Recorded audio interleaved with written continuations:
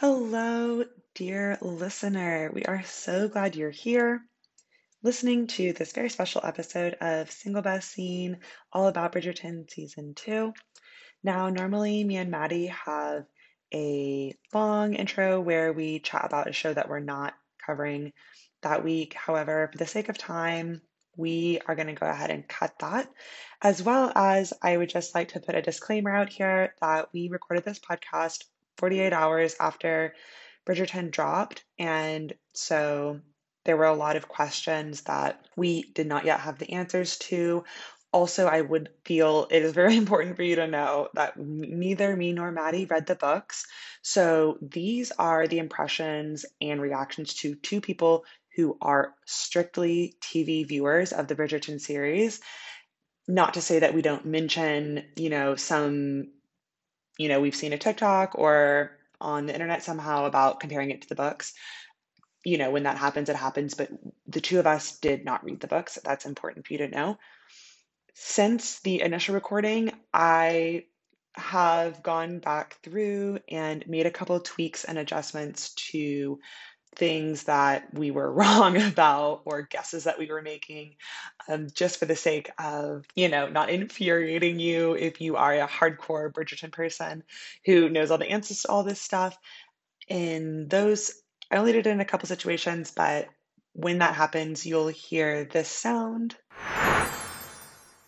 and you will know it's me doing some post editing, recovery, change updates as you will, as well as there will be news that is updated. As far as we know, it's about early April right now, updated news towards the end. So thank you so much for being here, and I hope you enjoy this episode.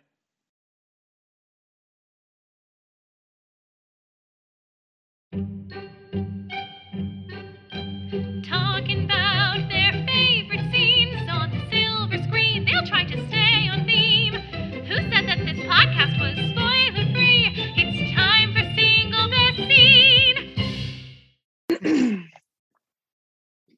All right. Hi.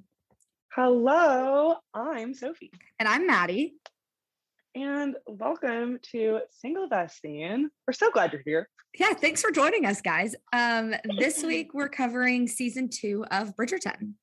Yeah, selflessly at a breakneck speed, the fastest we ever have. Fastest I've binged a show for this podcast. For sure. Anyway, so if you somehow don't know what Bridgerton is and stumbled upon our podcast, during the Regency era in England, 8 close-knit siblings of the powerful Bridgerton family attempt to find love.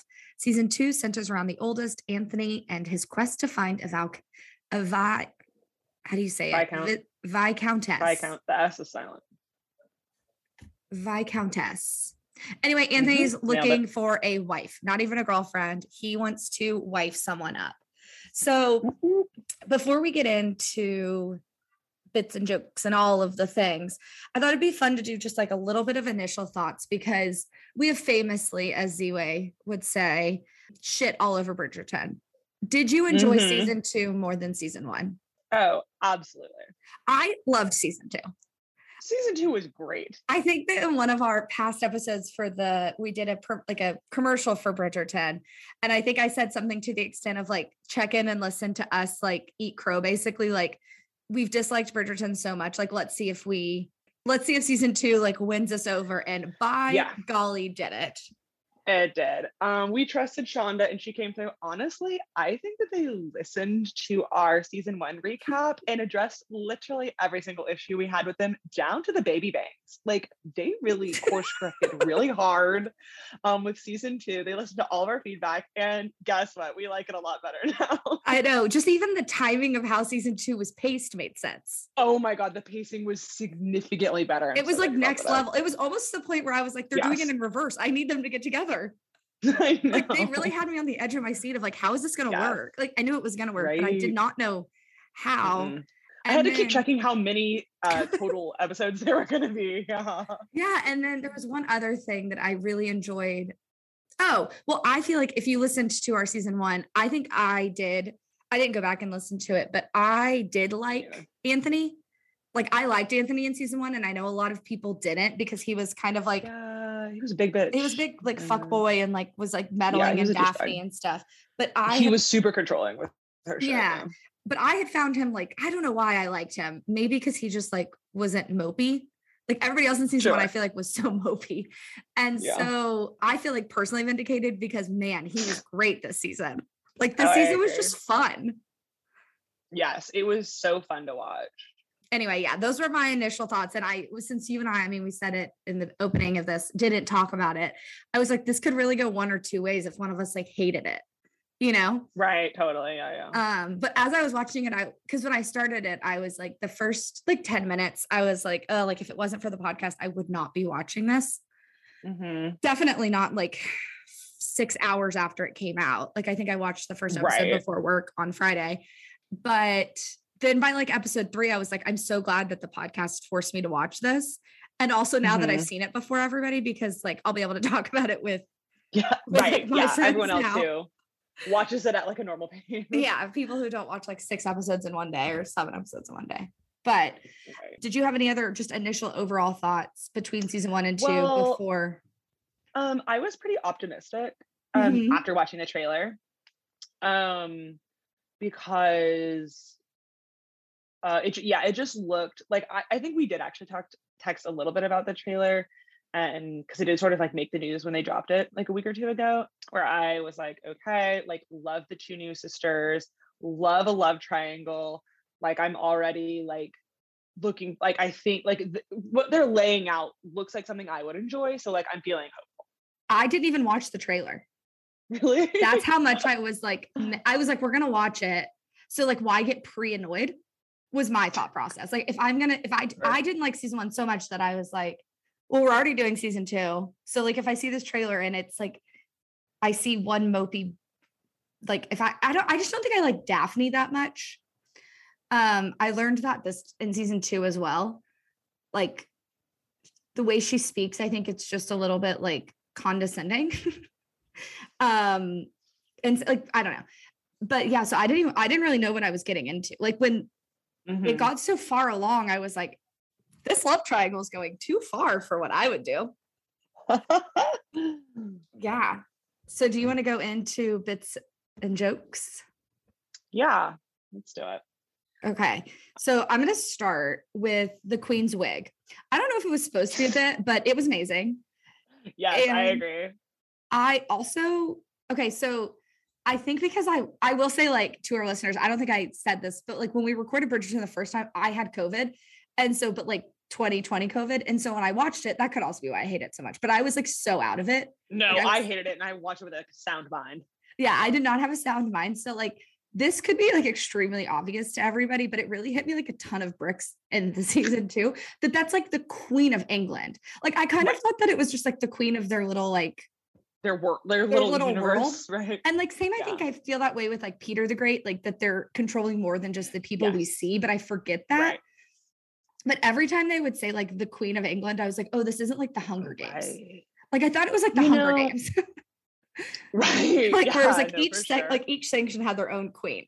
Yes. I do think that in The Great, I think they remind us way more about like the fact that they are controlling like an entire country because they like go to war and shit like that. Whereas, and we're like in the perspective of the king and the queen, right? Like that's not really the main character. Like the queen is not the main character in this story. Right. Like she's absolutely like a side character.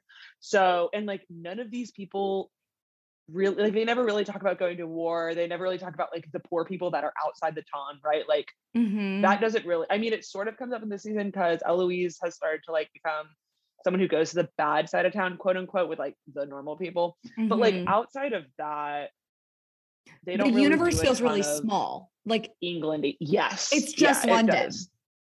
Right, it really is just London. And then this beautiful Aubrey Hall that we get to go to this season. Oh my god, I loved it. So gorgeous. Oh my god. Like every time they showed the outside of the Bridgerton's house, I was like, it's so beautiful.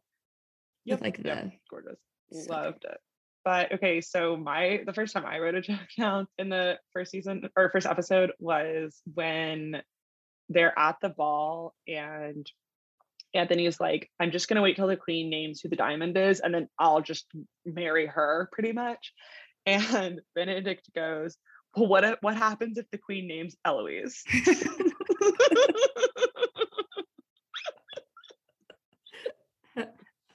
I will say, I like, think what do you do now then, huh?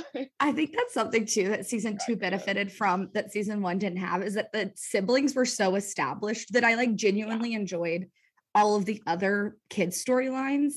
Like I really enjoyed like Benedict and Colin and Eloise like so much more this go around. Yes. Like Benedict and Colin had their own storylines. Yes, I love the Bridgertons. Like I love them now. Just love them. Like they're great. I love that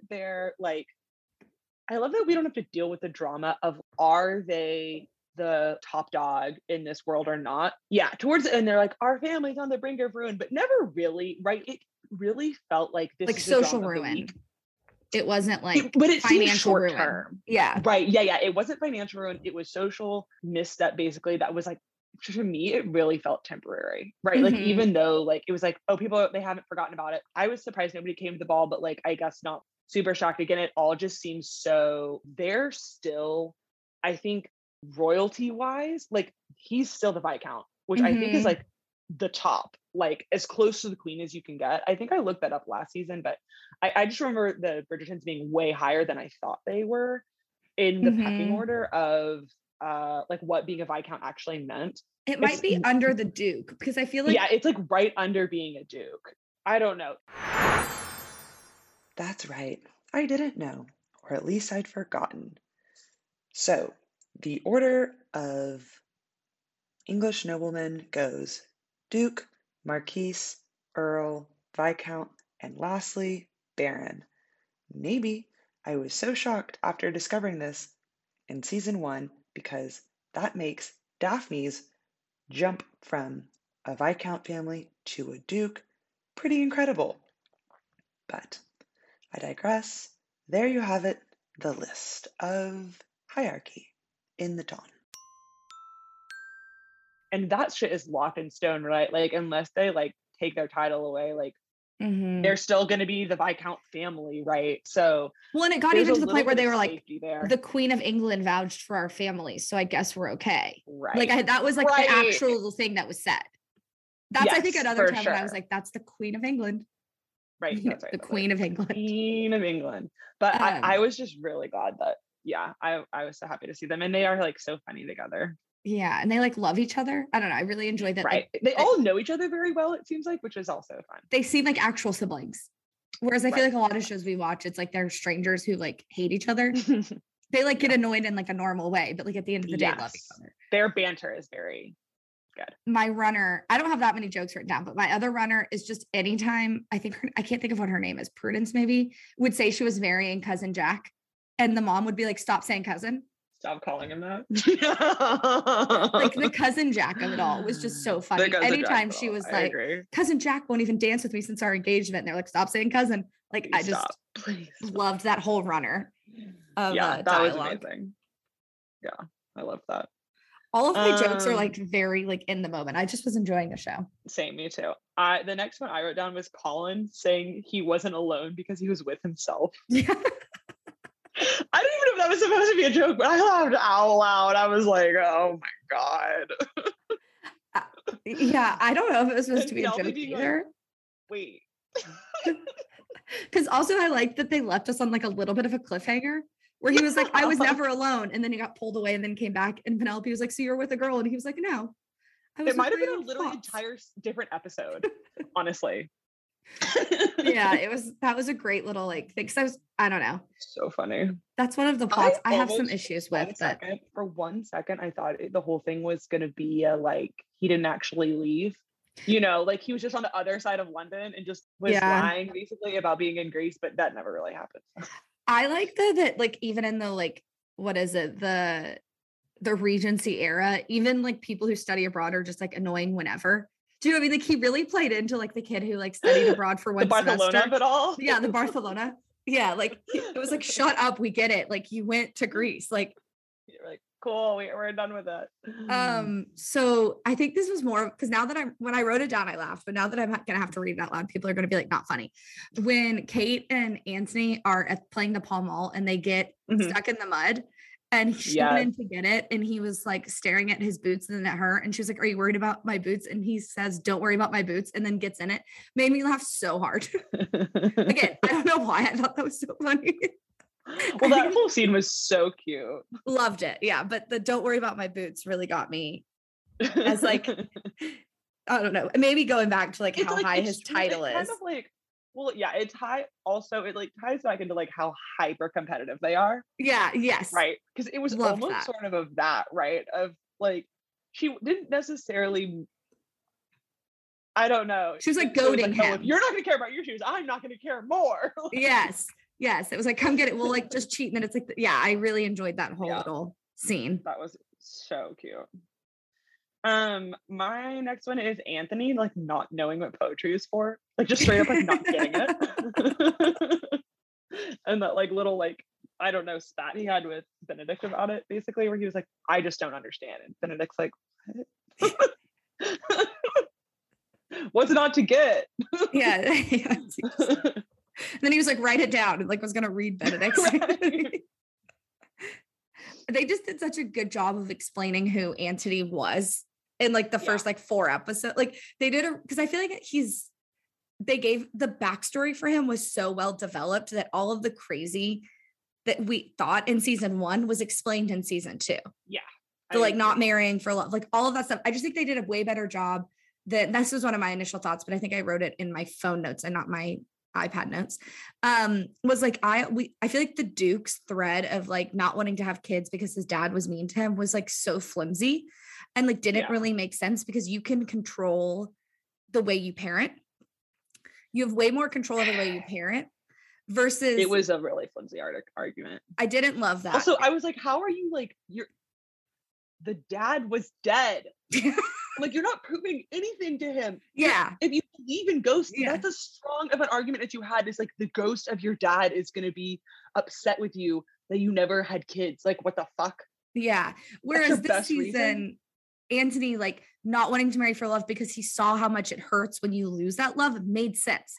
Made sense why he never really wanted to be in a relationship in season 1. Made sense why he was marrying for like duty versus love. Like it made sense. It totally made sense. And like how much we saw his mom mourn. Yeah. Remind me did they do any flashbacks in season 1? I couldn't remember if they did. If they did, I slept through it. Dear listener, as I'm sure you remembered, and we did not, there were several flashback scenes in the first season of Bridgerton. So, our bad for forgetting about them. My next joke is, or is it your turn? You go. I only have 3 more. I just went because I poetry thing. Okay. With only my family to talk to, I've begun to talk to trees, which is what Eloise says. And then Colin responded with, "Are you saying I'm wooden?" I really enjoyed that one. That was hilarious. Mine is Lord Featherington, like Loki hitting on Lady Featherington. I thought it was really funny. I enjoyed that for sure. Every time. And then like it took her like a while to believe it. I feel like every time it happened, she was like, is this happening? You know what I mean? Like in her head, she'd be like, what? But yeah, it was very funny to me. Okay, my next one is another Eloise, which is when she goes into the dress shop and says, "I'm not here for dresses, but I'm here to dress you down." Yeah. I loved that. This was just something that made me laugh. It wasn't a joke, but it happens in the wedding episode. We've moved into like the wedding episode section of my notes. In the like conversation between Benedict, Anthony, and Daphne, right? Like the 3 of them are like sort of helping him get ready or whatever. Like there they are drinking really while he's in there. Somewhere along the way, Anthony refers to Daphne as the Duchess. Like the Duchess has an opinion about something. I would love nothing more than the person I marry causes my brothers to have to refer to me as the Duchess.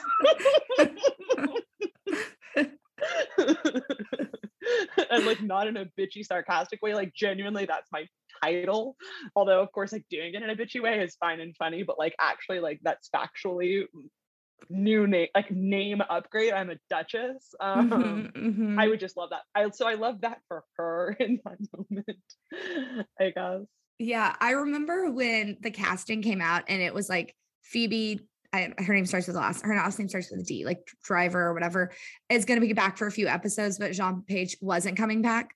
So it was like, we're going to have the Duchess without the Duke. And I remember people being like, well, I'm not watching it, blah, blah, blah, all this stuff. The Duke's the best. But I actually thought they used her really, really well. And he wasn't missing from the story. Not really. No. Like if he would have been there, it would have totally changed the dynamic in a way that I don't think would have been beneficial. And the focus. Yeah. Like Anthony didn't need a friend. Like he had his family. Absolutely not. Like, could he have been in attendance at like the wedding and like the group events and like kind of stood there with like almost no lines? Sure. But like, did we need it? No. I don't feel like focus. Yes. Like, yeah. I feel like everybody was so worried it was going to leave like this big, like gaping hole in like the show. And I don't think it did at all. I think people forgot that Daphne moved out. Yeah. And like she didn't live there, you know? Yeah. That kid was so cute though. Oh my God. It's when he was like walking. Yeah.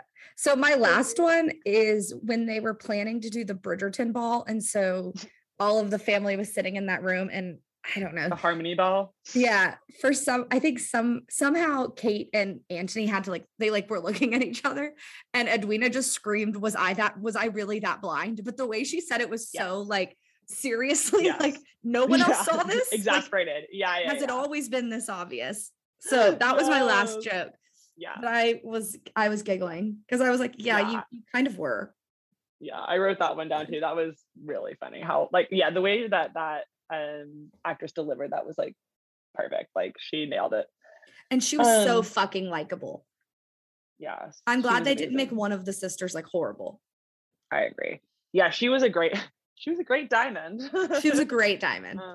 Nailed it for sure. So I have just two more, and that is the Bridgertons looking pissed in the front row of that wedding, or at least Daphne and Lady Bridgerton. They were both like, this is not really it. Like there's much afoot here, and like we don't think he's marrying for love. We know it's like can confirm. And so them just like being so stone-faced in the front row, I laughed. And then honestly, again, this was not a joke, but in the wedding, as soon as I realized that they were where everyone was going to be standing at the altar, I also laughed out loud because I was like, having Kate be slightly off of Edwina's right shoulder or whatever, like literally just behind, visually, like right in the periphery. I was like, this is not going to go well. This is hysterical that they've set this up this way. And like based on the dynamic, right? And that was like before the whole bracelet kerfuffle, but I was just like, this is not going to end well. That scene in particular really reminded me of the Julia Roberts underrated Runaway Bride, which has my favorite like rom-com falling in love moment of all time, where I almost was like, oh my God, are they going to kiss? Like, is he going to lean over and kiss Kate? Like go full Runaway Bride. Right. But I will say, I remember thinking when I've only been a maid of honor once, but like when I was watching them do their vows, I was looking at the groom too because of where I was standing. And you were so close. Yeah. And I was so close. So I was like, this is kind of weird that I can only see his facial expression. Like, you know, you like stand with like the bride, like you're on their side, but then you just stare at their husband the whole time. And like, all I saw was his facial reactions. And I was like, oh yeah, like, I'm not part of this conversation, but I'm so close. You felt like you were. So I liked that they did that for Anthony and Kate. Like, yeah, I don't know. The season was like very, very romance novel-y, but in a way that like I totally bought into. Where I was like, they are soulmates. They do love each other. I bought in twice. 110%. Yeah. There's never a doubt in my mind. I literally like Googled vexed because I was like, is that hate or love? Like I was like, I can't tell with the way they're I thought it was love until at the end. Yeah, until at the end when she uses it again in a negative context, where she was like, there's like the way it was in the context later, I was like, oh, it means like frustrate sort of. Yeah, I think it was when they were doing their like proclamation of love and she was like, I love you, but I can't promise that you're not going to vex me every day. Right. And he was like, is that a promise? And I was like, okay, so it's like frustration or like bother or like butt heads, whatever. But I think that's really probably like the enemies to lovers trope is like so popular in books, but I feel like in TV shows or movies, it kind of sometimes falls flat where it's like they go too hard on the hate. And so then when they like switch to falling in love, you're like, I don't really buy it. Like you kind of need the slow burn of the softening. And they just really killed it. I bought it. Like by episode 3, I was like, they love each other. I know. Well, I think it helped that the way that they met was like the horseback riding in the park thing, right? Where he was already into her, whatever was going on with her, not knowing even who she was. And that they also met and were introduced, I think, before the sister was named the Diamond, too. Right. Like, so it wasn't like he was just targeting the sister the entire time, because I think that would have been different. Kate would have been an enemy the entire time. But because they set it up where the sister wasn't like the object of Anthony's desires or like whatever until like a little bit later, it like gave them some time to like get on like a little bit of an equal footing. Yeah, I think the smartest thing they did story-wise was making it so that Edwina was always very clear that he didn't love her. Like Anthony never lied to her. He was just like, you would make a good wife because of these qualities, and none of them were romantic. And so that made it so that I never felt like he was playing both of them. Like he was listening to Kate and telling Edwina the truth, being like, our values line up. And like, I think he never lied to her. That was really important. I think for us, like not like villainizing Anthony because he was only like a big asshole. And it was only 8 episodes, right? So they didn't really have enough time to redeem him if they would have gone too hard and thing. And also, I was thinking about it when we were prepping, and it was like they had like 25% of the story, but then the rest of the characters really got. Eloise had a lot of story this season. Penelope, the Featheringtons had a ton of story this season. Like it wasn't as heavily focused on the love story. Yeah. Should we like move? Yeah, let's go to Heartbreak and then we'll move in. Get into all those plots, we'll get there. I know. I see those to be like just feel like grand observations, but you're right. They are plots. Yes. What was your heartbreak scene? Yeah. Okay. So my heartbreak scene was a contender for my single best scene, but I decided not to do that. And I just picked one. Look at me following the rules. They're at the grave, right? And Anthony says that he basically refuses to marry somebody he loves because he was so traumatized by his mother's total mental breakdown after his dad died. Not only was it about that, right? Like, although that's what he says, right? He was like, I can't cause anyone as much pain as he caused you basically by dying. But also we know that it also affected him, right? Like the whole dad dying thing was very traumatic for him in like a lot of ways. Him being like having to change his whole personality basically, which is what they repeat a couple times. So we already know that. And that's also sad that like basically he had to grow up too fast and like all of a sudden was in charge. Like that flashback when the doctor was like, do you want to save your mom or your sibling? I was like, this poor kid is like 16. Yeah. He doesn't fucking know. Like he's still wearing the riding outfit he was in, like with his dad hunting outfit that he had on when his dad like suddenly died out of nowhere. And I did love in that scene that he was like, she can decide. Like, I don't know. Right. Like whatever she says, I agree with, which is like the way I think that family has stayed so close. Yeah. Is like Anthony's in charge, but he listens to his mom. 100%. Well, and like even that scene was super sad too, because that flashback was so sad because she was like, I shouldn't have to explain this to anybody. Like my husband should be here. The doctor shouldn't be asking anyone any fucking questions because like my husband would know what to do. He would know what to say. Like Anthony was like, Mom, like, what is he saying? Like, she's having to explain whatever the whole thing. And she was just so upset. And she was like, none of this should be happening. None of this should be happening, and it was so heartbreaking to like now like immediately see how she was having to deal with it. So yes. But yeah, I guess to really pinpoint finding out why Anthony like refuses to marry somebody he loves made, in my opinion, deeply more sense than the Duke's shit. Dad thinking he's dumb because he's like dyslexic or whatever it was. Mine also is about Violet and Anthony and was also a contender for my single best scene, but it is when Violet's like sitting in their like drawing room or the office or whatever, and Anthony comes in and like is trying to get her out, and she's like, I feed the kids, I get up, I do all this stuff, and then I sit down and wish that like I was with my, like basically wish that I was dead, like I want to be with my husband, and like it was so heartbreaking. Oh yeah, because he was like, Mom, can you please start coming to family dinner again? And she was like, nope, I'm doing the best.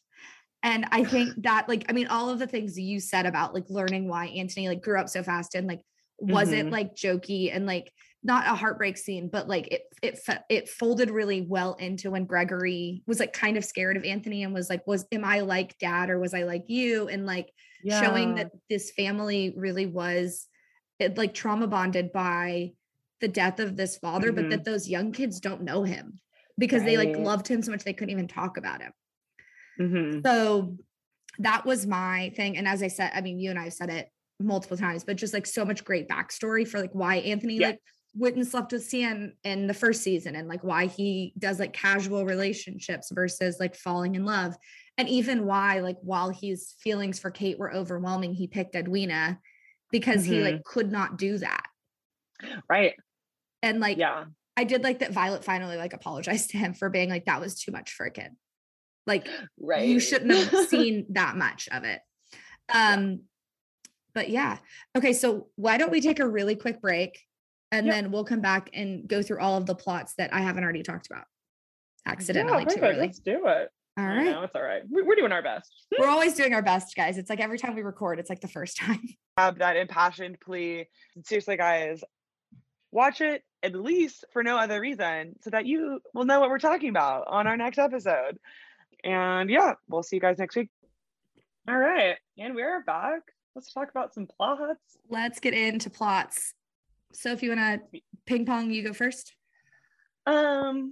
Sure. So I loved the race.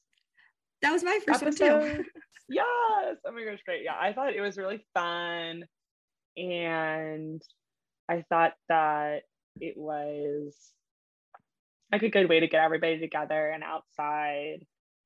And, you know, it was cute to see them be competitive with each other and the whole lemonade thing. And Anthony always, you know, he's always got a plan. Yeah, when he had the other guy come to like kind of woo Kate. Like I did like that he was trying so hard to impress Edwina, even going so far to buy her a horse when it was like a fictional horse. So I loved that. I was laughing so hard. Yeah. Oh, and when she was like, oh no, I like cats. Yeah, she was like, I only like, she likes Newton, that one little dog. She's like, I like things that sit in my lap, like not horses. Not an entire horse. Yeah, you really overshot it there with that gift, didn't he? So my next one, we don't have to go into a lot of detail, but just like truly like learning the backstory of what happened to the Bridgerton dad. I can't think of what his name is, Edmund maybe, and like seeing all of that perspective. I thought it not only was good, but like at the time when I was watching it, I was like, it's so dumb that he got taken down by a bee. But then I was like, oh no, given like this time in history, they did die from things like that because they like didn't know that they were allergic to bees. Because I mean, for my personal enjoyment and viewing, the fact that then Kate got stung by a bee and Anthony like lost his mind because he was so afraid of her dying was very satisfying. I got a lot of satisfaction out of that as a viewer, being like, oh my God, he loves her so much. And this was so romantic. And like, also not everybody dies from a bee sting. Like, right. That payoff was just really good. And they couldn't have done it if he was like shot at war. Totally. Trampled by a horse or something. That makes sense. It just he could totally just be allergic, right? Yeah, like, he could have just been super allergic. Well, and it's hard to believe that was that guy's first bee sting. But also that he was like bending down to get flowers for his wife. I don't know. And then the fact that it played into like Kate getting stung by a bee and having to calm Anthony down. True romance.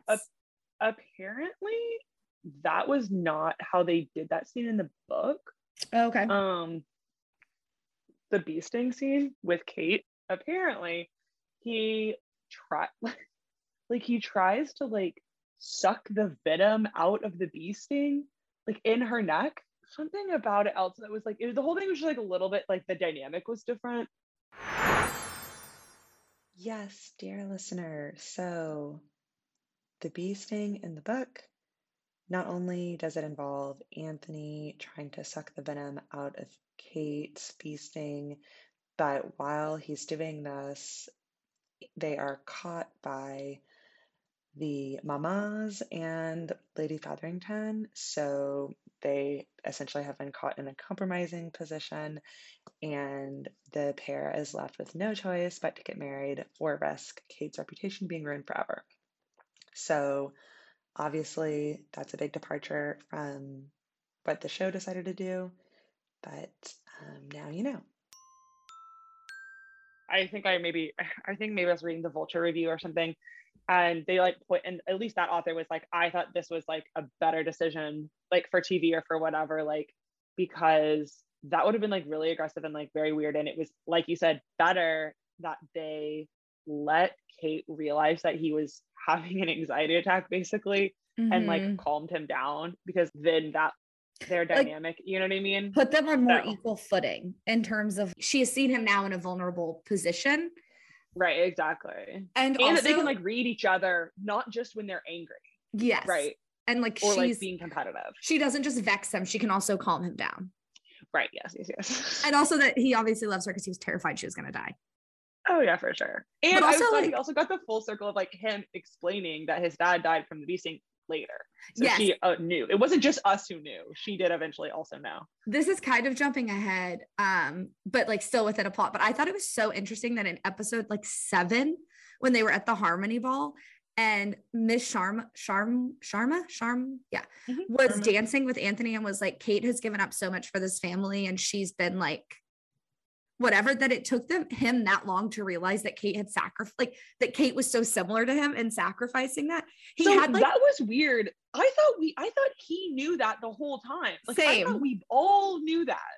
Yeah, like why wasn't she looking for herself? Like, I don't know. I just like his facial reaction to it made me wonder, like, is there something else that I missed in that scene? Because he was like awestruck by the fact that she was the Anthony of her family. Absolutely 100%.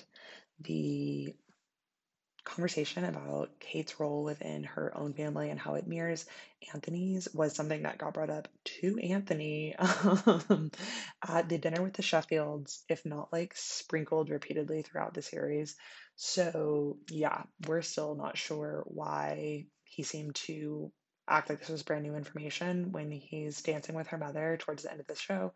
But yeah, it was not the first time he heard this, for sure.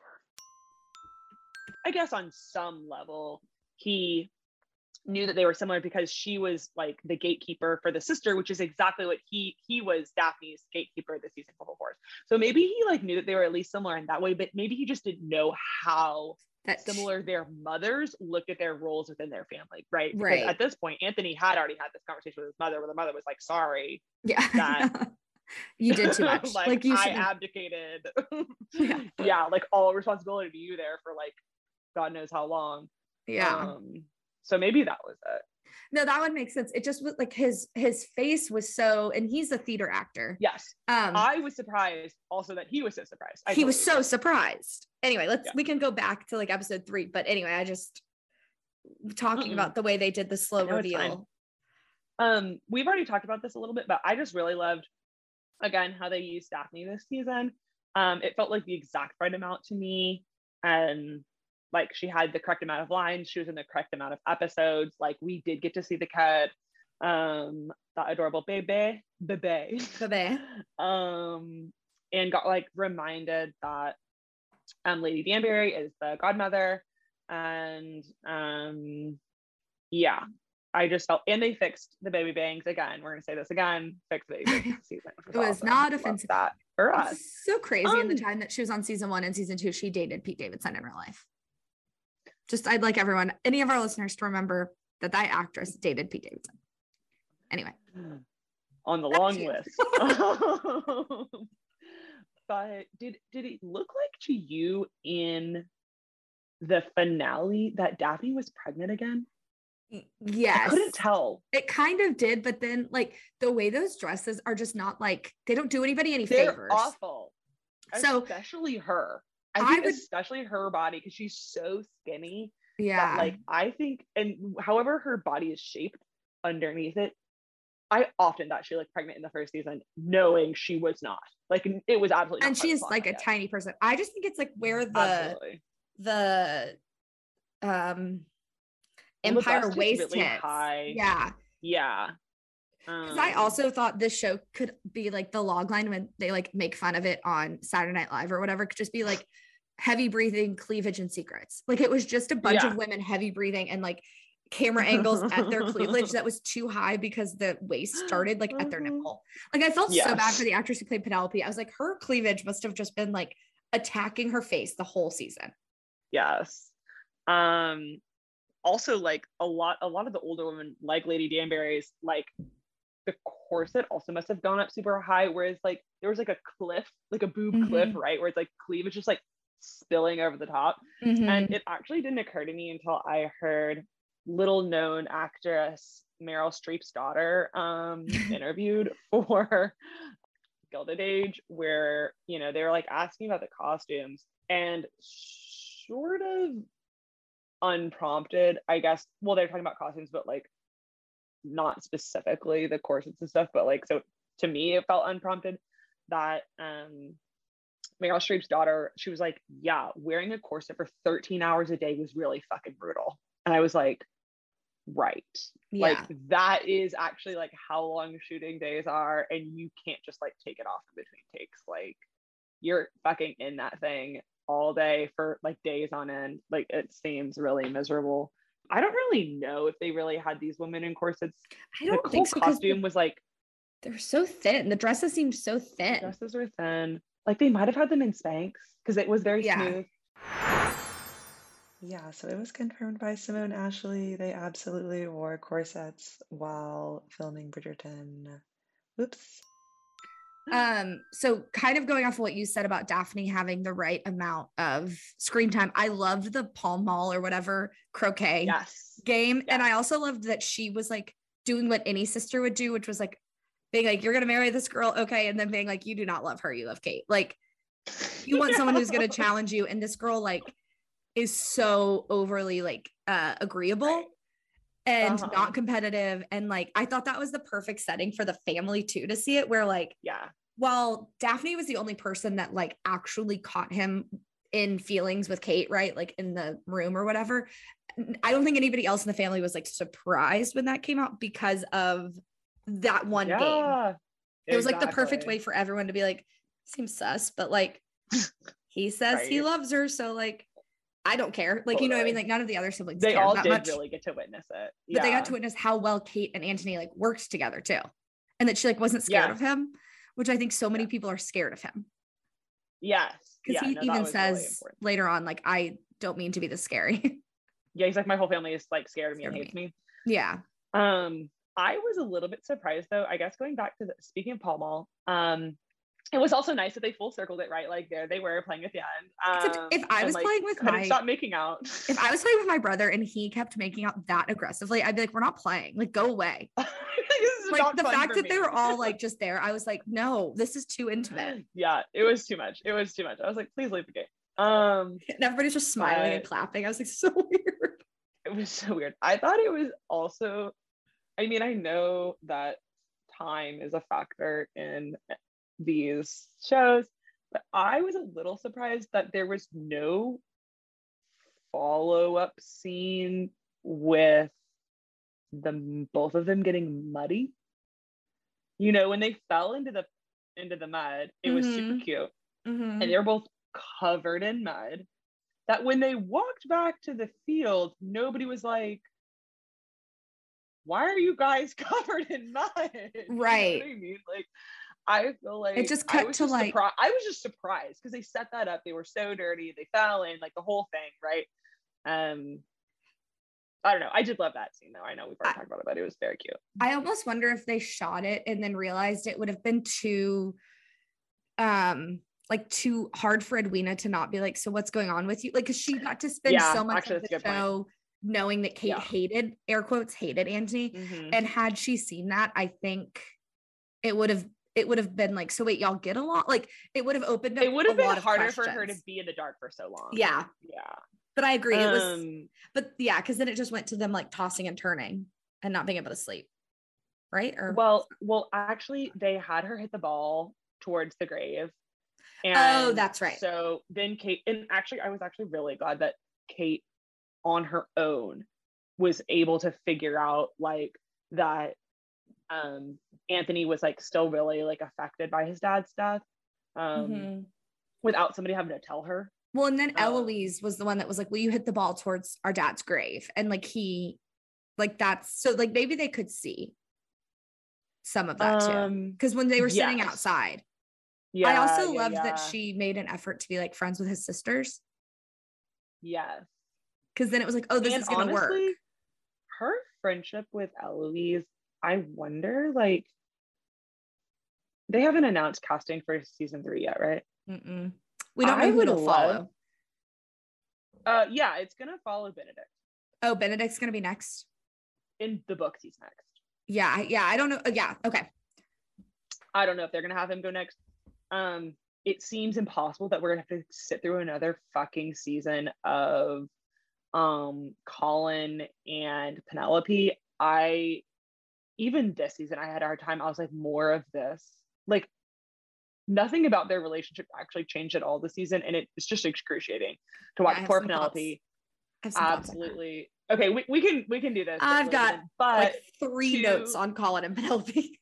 Okay, great. So, well, to refocus on the casting in season 3, I hope that they don't pull Renee John Page, right? What's his name? The Duke. I hope they don't like pull a situation with him again where he like refuses to be in the next season, because I actually want both of these girls to be in the next season.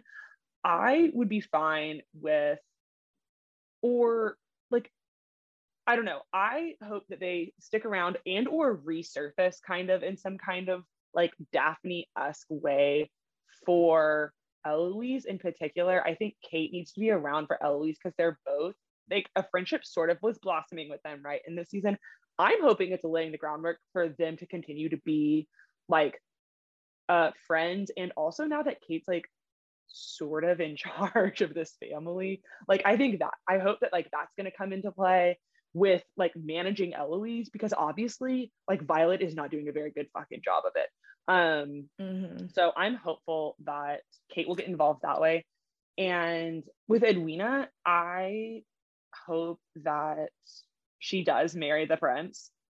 And I hope that that is just sort of like they attend the wedding, right? Like it's some sort of like good resolution for her in the background, because she was like such a lovely addition, I thought, and like a great actress and stuff. And maybe she can be friends with someone, I don't know who.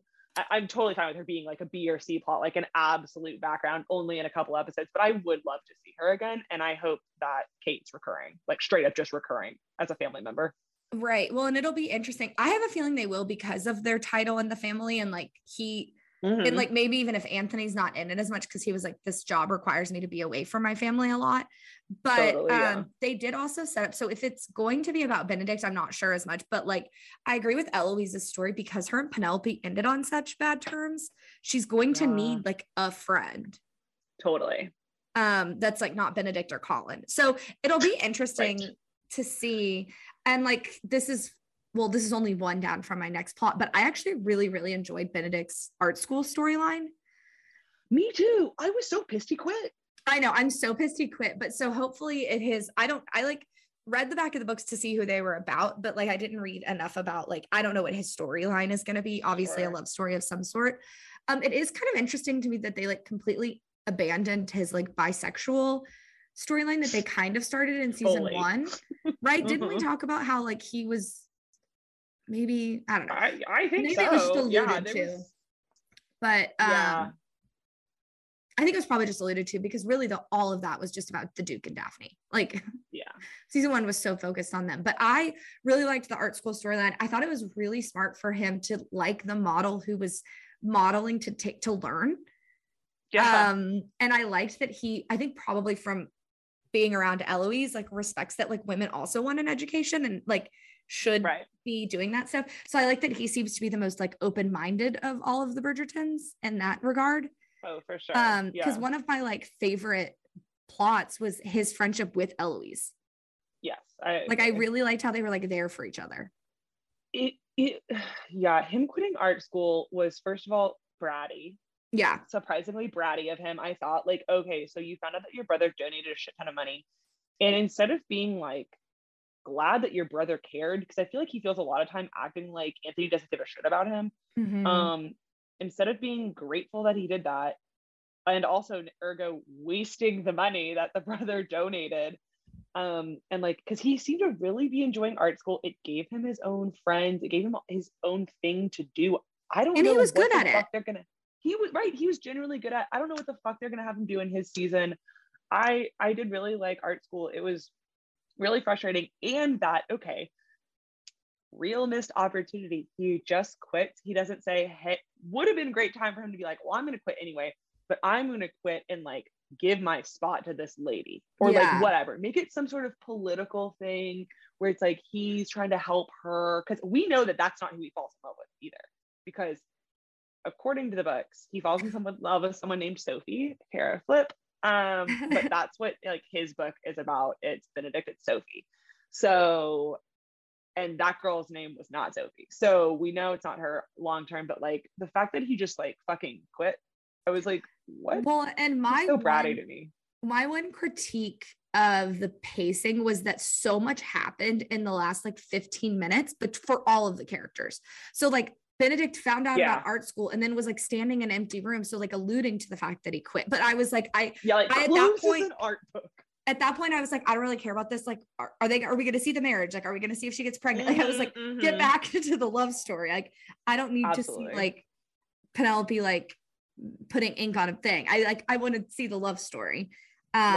So yeah, but I agree. I liked it. I also liked, Eloise's point of like, you don't know if you wouldn't have gotten in. Like, why not just assume that you would have gotten in? Like, you are talented and you're doing well there. And then also, this is a little bit like, I mean, a modern day example is the like Varsity Blues scandal, right? Where all of these parents like did all of that stuff. And then I think it was like T.I. or T-Pain, I don't remember. Some rapper came out and was like, I didn't do that for my kids. And it's like, no, you have a music school in your name.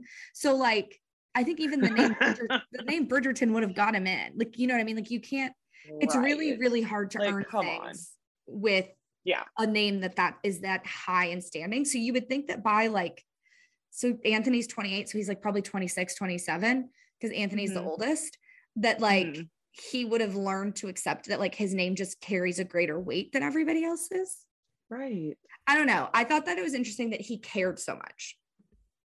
I agree. Maybe that'll play into the plot of his story of like not feeling like I'm assuming. But it was so weird that like they had him all of a sudden care about this, because it felt like Colin has cared more about like quote unquote like being his own person, right? Like finding his own way to make a mark. Where Benedict always just seems to be just like fucking vibing, right? Yeah, like Benedict's like he's just like the cool, chill hippie brother. Yeah. So right, for him to suddenly care, I was like, what is happening? But yeah, maybe all will be revealed in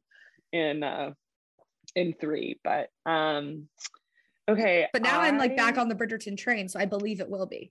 Like, I'm confident that they'll take care of it. We got so explained out with Anthony, so maybe we'll understand everything about being the second oldest son. Yeah. Which is, of course, like its whole entire like goddamn literary category of not being the first son but being the second son that like doesn't matter. But okay, next plot point. I was glad to see the boxer on my screen because he's so hot. Yeah. I did not care about his club. My worst is that was not something I cared about. My worst was we needed more Will storyline for him popping up 3 times to make sense. Right. It feels like they cut an important scene where he like segued himself back into this show. When he first popped up, I forgot who he was. Like I recognized him, but I was like, why do I know this guy? Well, he was like the Duke's friend, but then it was like the club's failing, but we don't really know why the club's failing. And then he could tell the mark of that scam is a scheme, but then it just like he wasn't a fleshed out character. It felt even unnecessary to do because so my next thing that I really like, so this goes into the Will thing, is I really liked the Featherington's like scheming. Scam. Yeah. Like the full scam on the rubies. And so Yes. Will being the one that noticed, I really liked. And he's like, I fell prey to the last scam. I don't want anybody else to. Colin yelled at him and then was like, I needed to build trust. That to me felt really unnecessary because we never saw Colin connect the dots that it was a scam. Like Colin just like took the necklace off and I was like, oh, he's going to take it to his jeweler and they're going to say it's a scam. And then he just like knew it was glass. So like, I just felt very like it was a disjointed arc. Absolutely. There was absolutely no like not one scene in his club was valuable to the plot as far as I know. And like in a way where it was like indispensable, right? Like nothing had to be there. We didn't have to see him. Like it was just such a weird use of character. And I could only assume that there's some sort of long-term arc with this guy and his wife in the books. Otherwise the show would have cut it out, right? Like right, like why drag these characters through? They're obviously crunched for time. They have to make cuts from these books. That's how adaptations work. So there must be some sort of long-term payout because it just felt why very else like would they keep it in? disjointed. And like, I agree. We like him, but like because it had been so like season 1 came out in December 2020, so it's been March to 2022, so it has been a long time. So assuming that most of the people watching your show aren't rewatching season 1, a lot of people were probably like, oh, that guy looks familiar, but like, was he Anthony's friend? Was he the Duke's friend? But if he's a boxing ring, why is this a club? Like it just felt very like whatever. But I did really like the Featheringtons. I completely forgot about like how the money, like how it got the money to pay for it. Like it all just but I loved the Featherington scheme. I thought it was so funny how the mom and him like bonded and like did all of the things and then how quickly she turned on him. I also loved. I was like, she's a genius. I could not believe that. Honestly, when he was like, you and I can go to America, we'll leave the girls here. I was like, I thought she was going to say yes. Like 100%. I thought it was happening. I don't think she likes her kids. She was like, I definitely don't think she does. But when she was like, so I've had the servants pack up all the stuff for you. I also love how they like thought he was going to be some like old mean guy and he was like young and hot. And like, I don't know, every part of like a romance novel is so predictable, right? Like we knew the whole time that Kate and Anthony were going to get together. It was just like how. So I did like that their storyline was the one that provided the like air quotes mystery with like him like actually being a scam artist and him going after that girl, not because he loved her, but because he was poor and like the Featheringtons like manipulating Penelope to be engaged to him. Like that part of it was really the only, especially now that we know who Lady Whistledown is.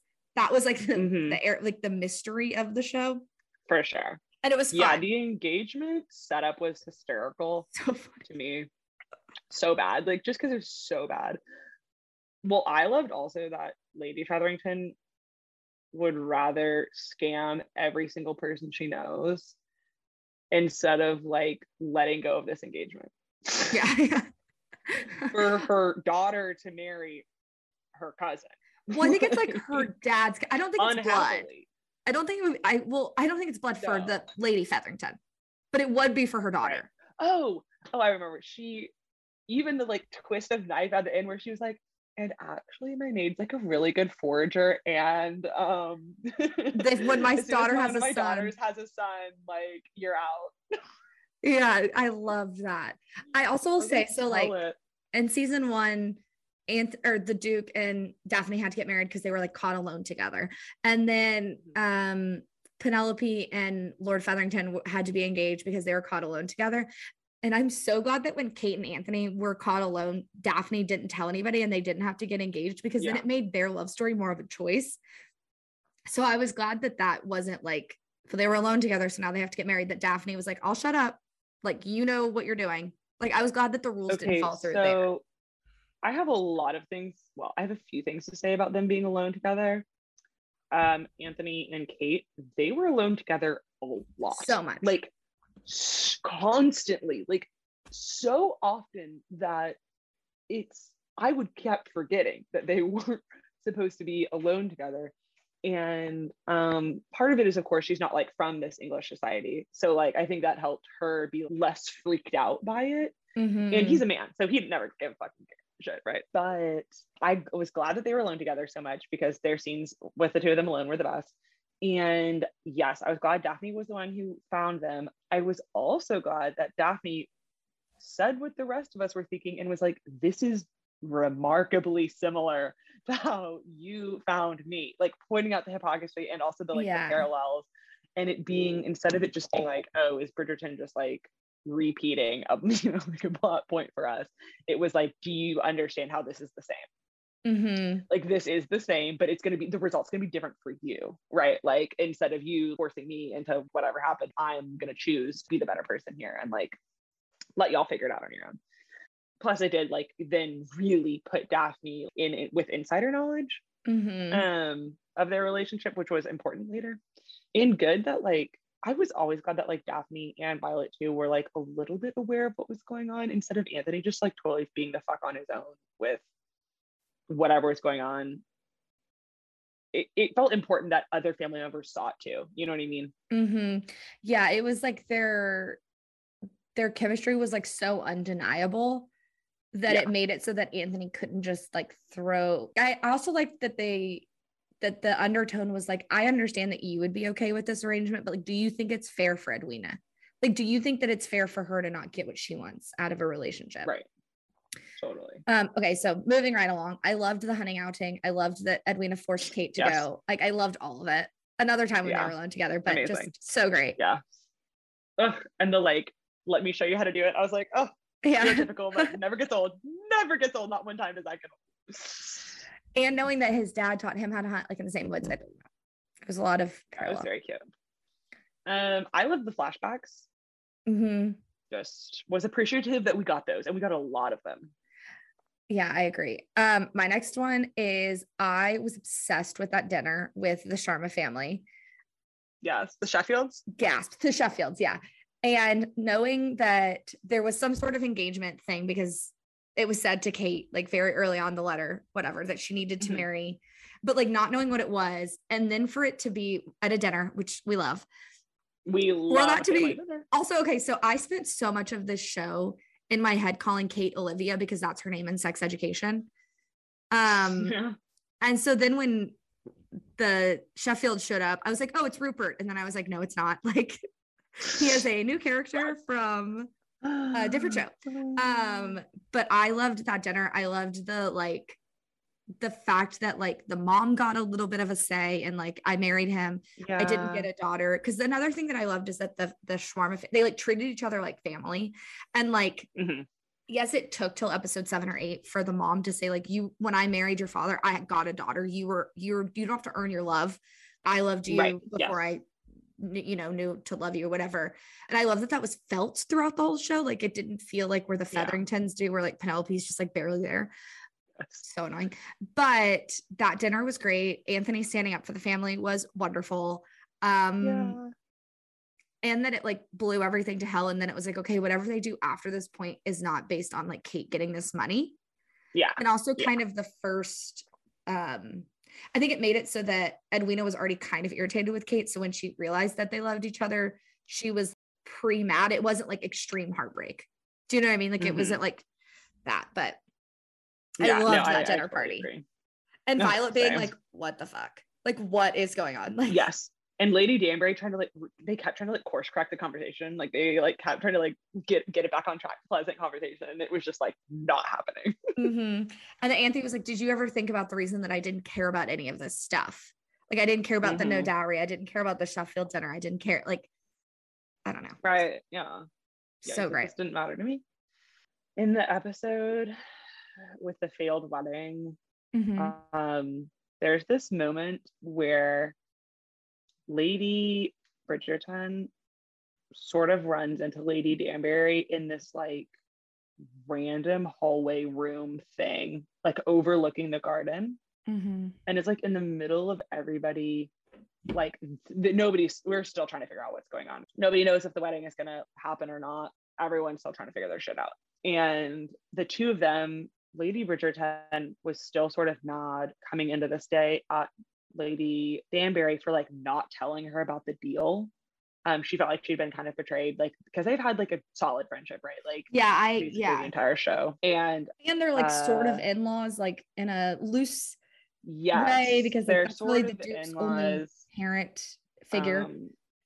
Yeah, I actually think, what am I looking for? Like, like social standing. I think they're actually like really similar within this society. I think Lady Danbury is ahead a little bit because she's closer to the queen, but like, I think that Lady Bridgerton is like right under her, or like they're at least like very similarly like very influential women like within the Ton, right?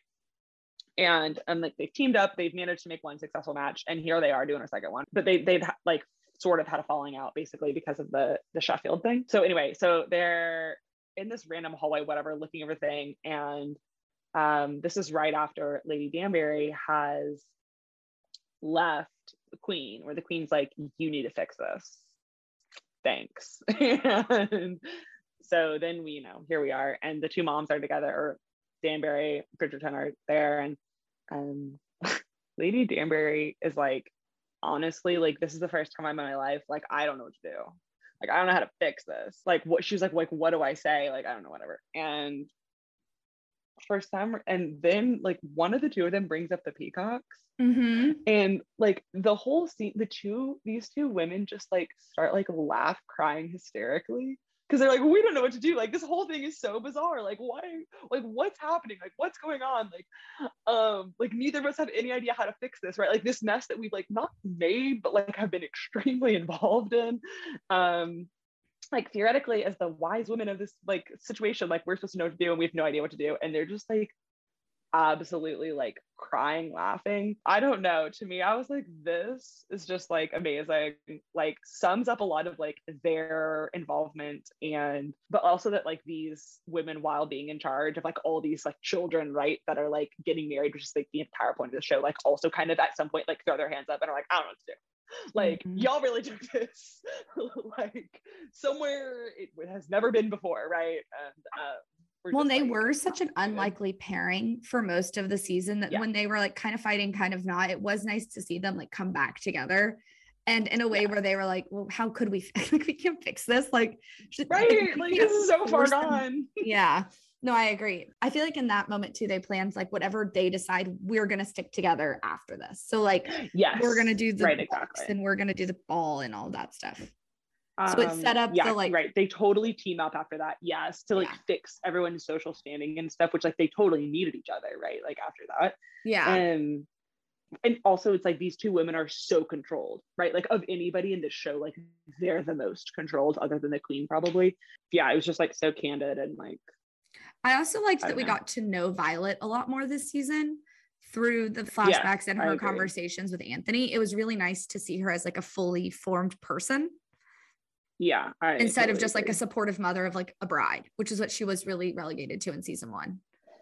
Yeah, plus like her involvement with Daphne, we, I think, like complained about it some in our pod about like it was a little toxic sometimes what like Violet was encouraging or discouraging in Daphne, like kind of unnecessarily sometimes. Yeah. Eloise and her feminist like group, I loved that. I'm excited for her story to like dig deeper into that. And I know she doesn't end up with Theo, but I was glad that she started to like have a crush. Like, it was nice to see her not hate men the whole time. So I have a lot of opinions about Eloise. I will try to keep them brief.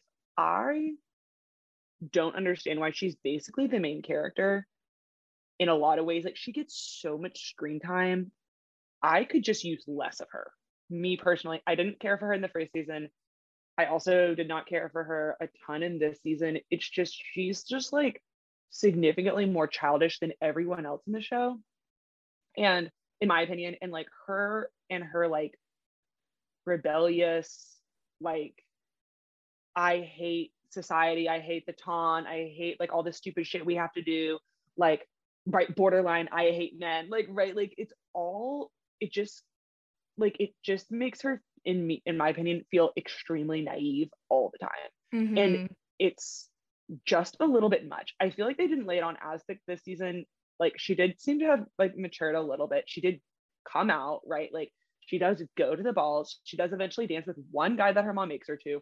Like, and I did enjoy her thing with Theo. I totally agree. Like, Well, I'm glad she like went to that little feminist rally, right? Like, I do love that for her. I just didn't also need her to be like constantly with Penelope, constantly in this or that trouble.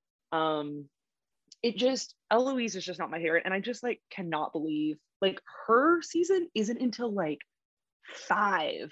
Like we have so much of her. much further to go before we get to her like love story. But yeah, I totally agree that like also with what you said about like it was nice that she had a crush, and it was hysterical to me that she was like explaining these feelings to Penelope, and like Penelope was like kind of ignoring her, I think. Like she wasn't really listening, or like was way too in her own head about Colin, and like was just like, oh, I don't know what you're talking about.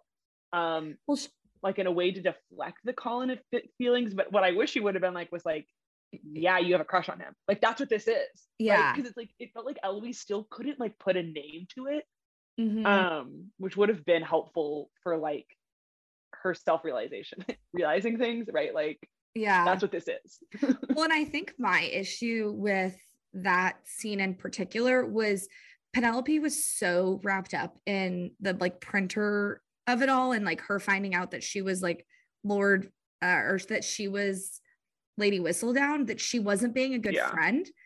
And like what the show, like in season 1, the reason that I think so many people liked Eloise was because of her friendship with Penelope. But this season, Penelope was so distracted with like running this like operation that, yeah, a lot of the times Eloise was just like babbling into the void because Penelope was like legitimately not listening. Like when she snapped at her about Theo, it like made Eloise feel crazy, but it had nothing to do with the guy. It had to do with the fact that she was like getting too close to the operation. I don't know. We can talk about that more in worst because unfortunately, dear listener, Penelope falls in my worst this season. Like a lot of it. Yeah, that's fair. I liked that we got to see the king. That was next on my list too. Okay, you talk about it because I just realized I've gone twice. Oh, no. I didn't notice. The king scene was great. Really showed Edwina's like range as an actress as well as a character, and honestly that scene is what makes me think that they're going to keep her around for another season, or she'll reappear at some point, because why give her such a huge moment, right? That has nothing to do with like the actual narrow trajectory of her and Anthony, right? Like this was totally like unrelated essentially to that, other than the fact that there she was in a wedding dress, right? But like her understanding the queen and like knowing what to do in that situation felt really important, I think. And I loved that she didn't like embarrass either one of them. Right. No, she handled it really well. And also that then like I liked that her and the queen were like kind of friends, like not like because so much of this season I kept thinking like Edwina's so sweet, she's so fucking likable, but if we push her to the edge and she's going to end this season single, like I don't want us to feel bad for her. So I did like that they set up the queen friendship early, so when she was like, have I told you about my whatever grandson's son, he's a prince, I was like, oh, I actually believe that like she's going to be more than fine, and like I'm not worried about Edwina, and like she didn't like lose Anthony, you know what I mean? Like she picked herself. I was really glad they went with that angle of like, let's figure out like what we want and not what we think we should want, especially knowing that their mom like totally threw away their future for Kate's dad, who was like not in the not a part of the society. So I liked that they eventually got there. Okay, 21 hours ago, there was an article, because I just Googled, is Edwina in book 3? And apparently someone interviewed Chris Van Dusen. Oh, he was like the producer, director, show creator. Yeah, okay. I was gonna say I saw his name a lot. Creator. Yeah, and whether or not Kate and Edwina are going to return for season 3, and all he responds is, all I can say is I hope so. Okay, that's better than a no. Yeah, I'll take it. Like, especially when the show's been out for like 72 hours. Oh, not even. But yeah, okay, cool. All So right, yeah, next the on your theme song is great. list. Next on my list, so I again read the Vulture recaps of all the episodes, and in the episode of the wedding, they go into this, there's like a conspiracy theory basically that the reason that peacocks were mentioned so much and also in such a negative way, like the queen, right, is like, do they fly? Mhm. And the handler was like, no, like we can make them glide down if you want. And she was like, oh, these birds are useless.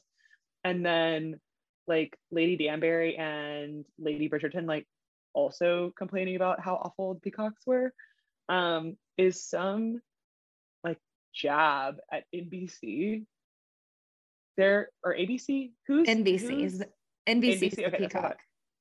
Is a jab at NBC because NBC is launching a Bachelor Bridgerton show this Yes. season. Yes, I've seen the commercials for it. It looks fucking terrible.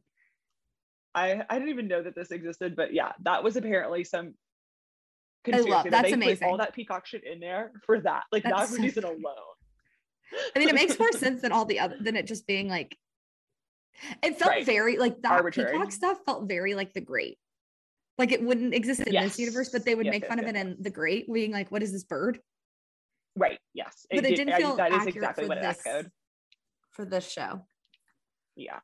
But along those lines, I really, and this is my last one, but I really enjoyed the Queen's involvement this season. I felt like she was had more scenes this season than last season and more lines. Mhm. I felt like we got to see more of her like amazing wigs.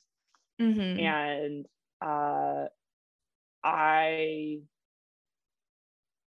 I just thought her character made a lot of sense, like her involvement. It was nice to be reminded of how involved the Queen is with the aristocracy, you know, like showing up at the Featheringtons party, hosting Anthony and Edwina's wedding, right? Like it, like she is super involved with them, and but like also totally like in charge of them. Yeah, no, I agree. So I just enjoy, and I love that actress. Like I just thought it was all really well done.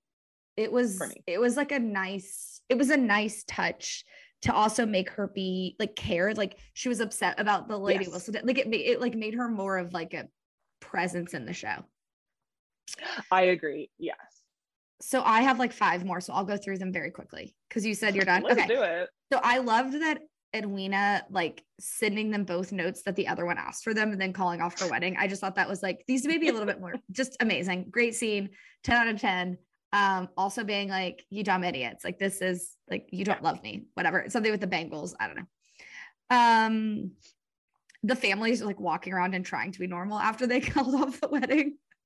Oh my god, yeah. And like doing all of that stuff. And then my like runner up for single best scene was when they were all dancing at the like harmony ball, but like all of the family, I just loved the country it. dance, the little dance, so cute. Yeah, I felt like everyone needed a little therapy. Yeah, like, and like that Anthony was the one know. that did it and like got his siblings, the younger siblings down, because like they yes, that was did important. books. So I liked that. I liked Yes. the other kids being involved in the show. Even though Francesca is still not like, she wasn't in this season, right? The daughter who at the very end of the last season like reappeared from boarding school or wherever the fuck. Was she the one that was like not very good at piano, or was that Hyacinth or whatever? Hyacinth? I don't know. It looks like hieroglyph. It's like Hyacinth, I think. Hyacinth. It's like, how do you name your first son Anthony, Colin, Benedict, Hyacinth? It's like I can hear it, but then I try to like use my mouth as Hyacinth. I'm like looking at the word. I know. Hyacinth. Hyacinth. See, it's like there's like a stutter that's not part of the girl's name. I don't know, but anyway. But no, because a girl, another sibling shows up, because it's not just Daphne, Eloise, and the baby.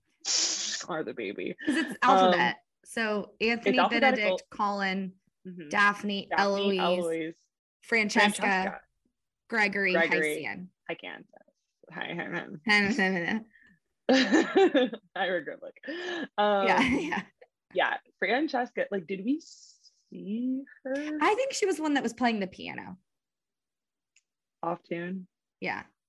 But I don't know. I could be wrong. Maybe she wasn't in it. Maybe she went back to boarding school. She's in this picture of them all like looking at Eloise, like at the very, very, very, very front of the season. I think she was the older girl. Because then I just feel like they never said her name ever. yeah, I don't know. I can't. I have no idea. I'll spit out. Sorry, continue.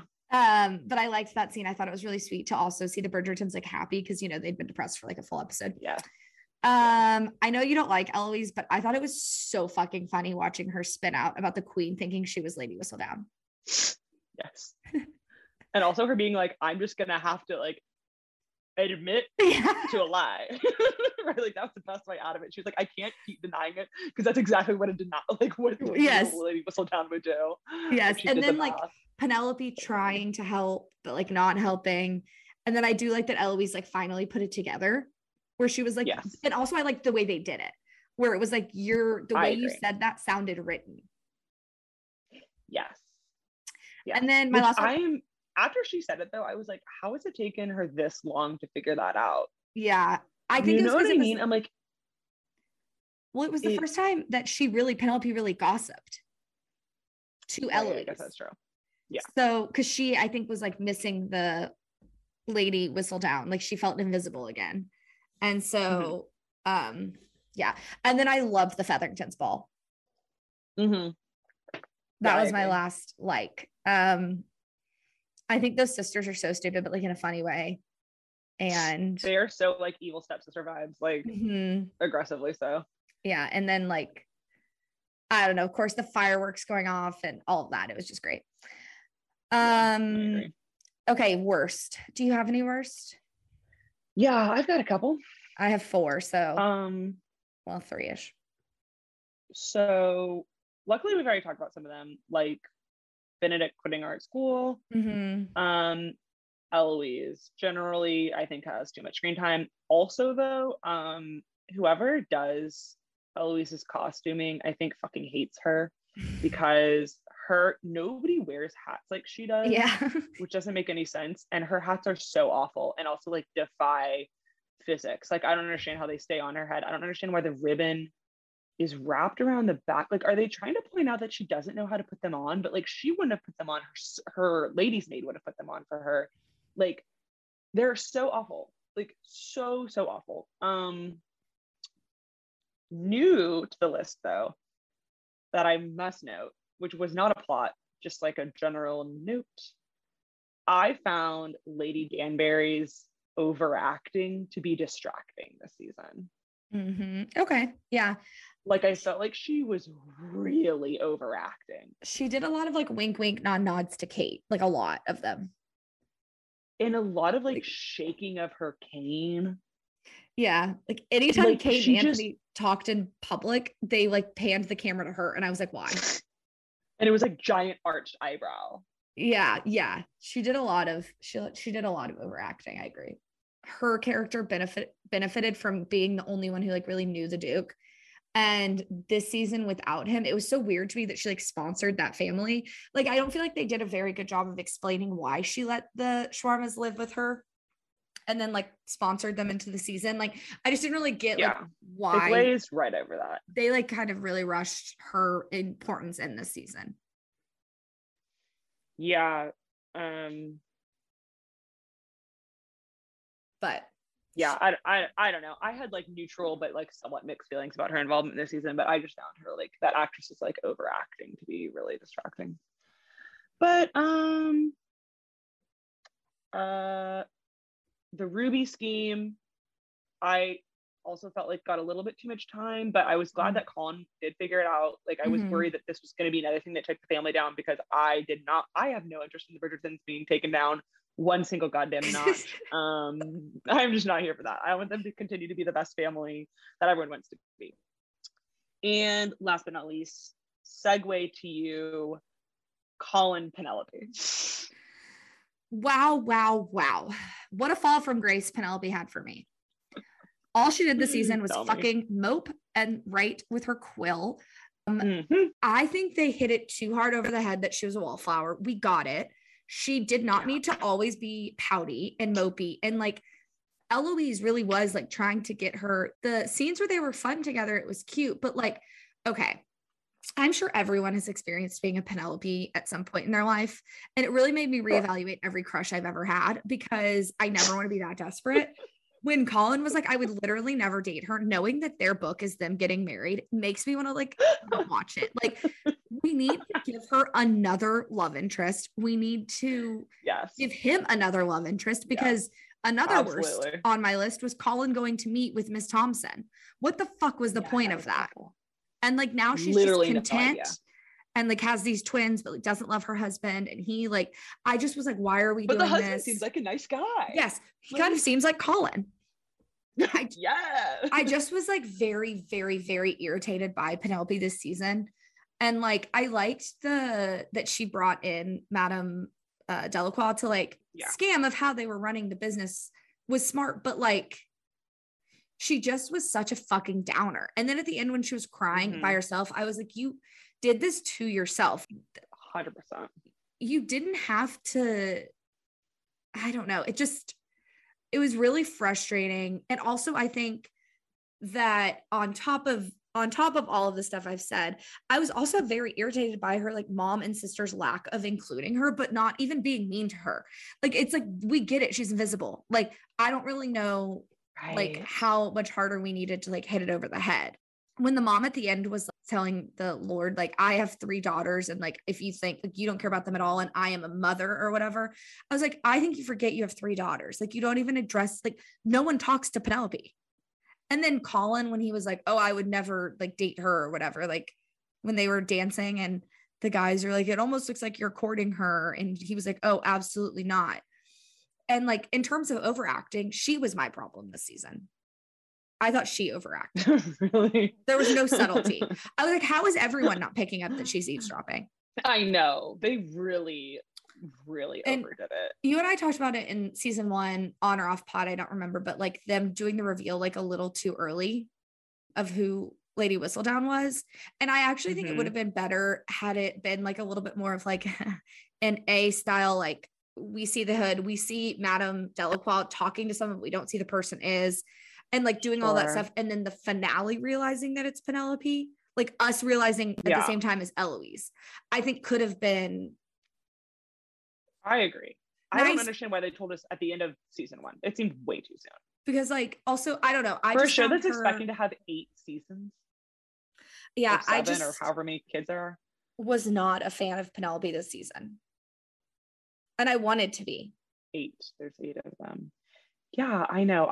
It did feel like almost like she didn't either being really serious, crying,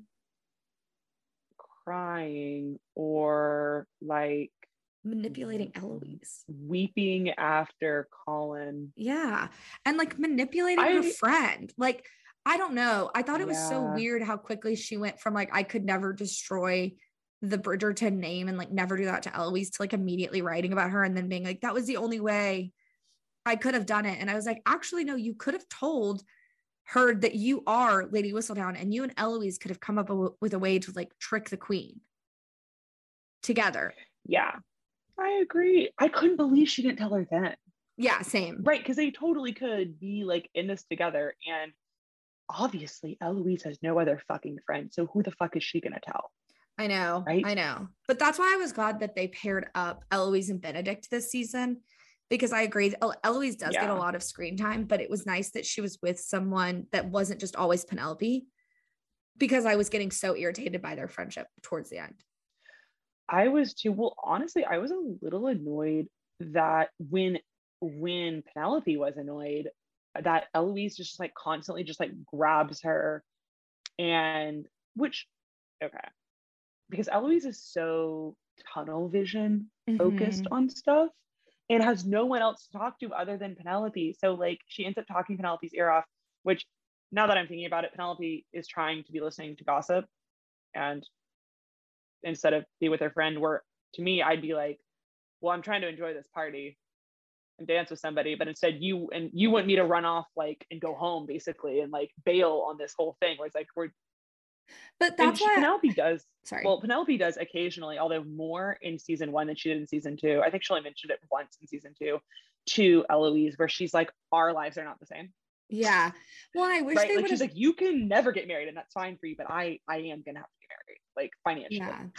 But I do really wish that at some point during this season, they had someone show interest in her that wasn't Colin, so that she could have gotten asked to dance by someone who like actually wanted to dance with her. And then she wasn't just like pining over Colin, because also even Miss Thompson, I think her name was like Maria or whatever, was like, you have people in your life who like love you and like think very highly of you, like Penelope. And he still was like, yeah, she's a great friend. And it's like, oh my gosh. Like he's not like the fact that his book is him marrying her. Like, how are we going to get there? I agree with what you said though, that we need new love interests for both of them, especially knowing that we have an entire goddamn fucking season to get through. We can't do this again. I can't do it again. Because do you think anything was different about their tension in season 1 and season 2? Because I think it was the exact fucking same. No. Of Colin being clueless and Penelope being sad. Yes.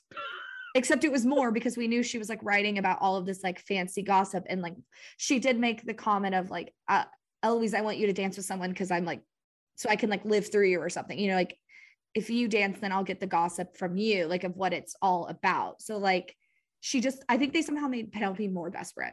And also I'm like, yes. How is Colin going to realize that he's in love with her? Well, right. Well, that's what's insane. They repeatedly have situations where like either Colin is being directly confronted with, you should consider like dating Penelope, and also situations where he like extremely explicitly draws the line in their friendship. Yes. Like it happens more than once and it's extremely explicit. Like there's no will they, won't they? Like not even a little bit. So we just didn't need so much of like Penelope's left out. Penelope has no friends. She only has Eloise. It really was too much. It was just like and I just hated that scene with Colin and Miss Thompson. Like what was the point of that? Because I thought the point of the scene was going to be him realizing that he was in love with Penelope and start to like change his feelings around her, or like change his vibe towards her, which was a little bit more romantic versus like just friends, but it didn't. Mm-hmm. It did nothing. He came back and still talked about Greece. That's what he loves.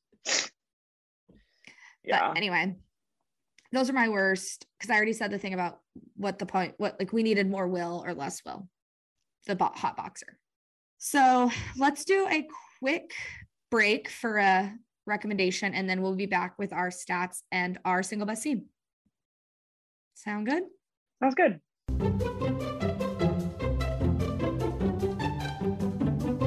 Okay, so do I have an album for you? Have you heard of Robert Ellis?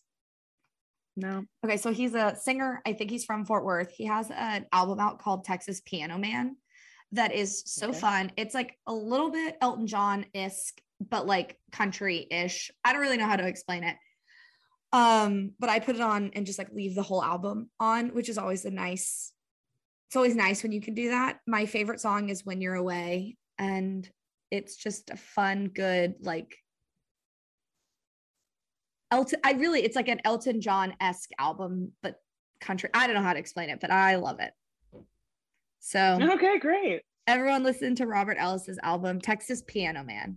I also, like when you like, I don't know if I associate him so much with Elton John because he sounds like Elton John, or because it's Texas Piano Man, which Elton John is. Sure. I mean, I guess Billy Joel is a piano man, but like if it's that, because like if what came first, but yeah, I've been listening to it a lot and really like it. Amazing. Sounds good. All right, well, let's jump back into the rest of the show. All right, so if you want to do your stats.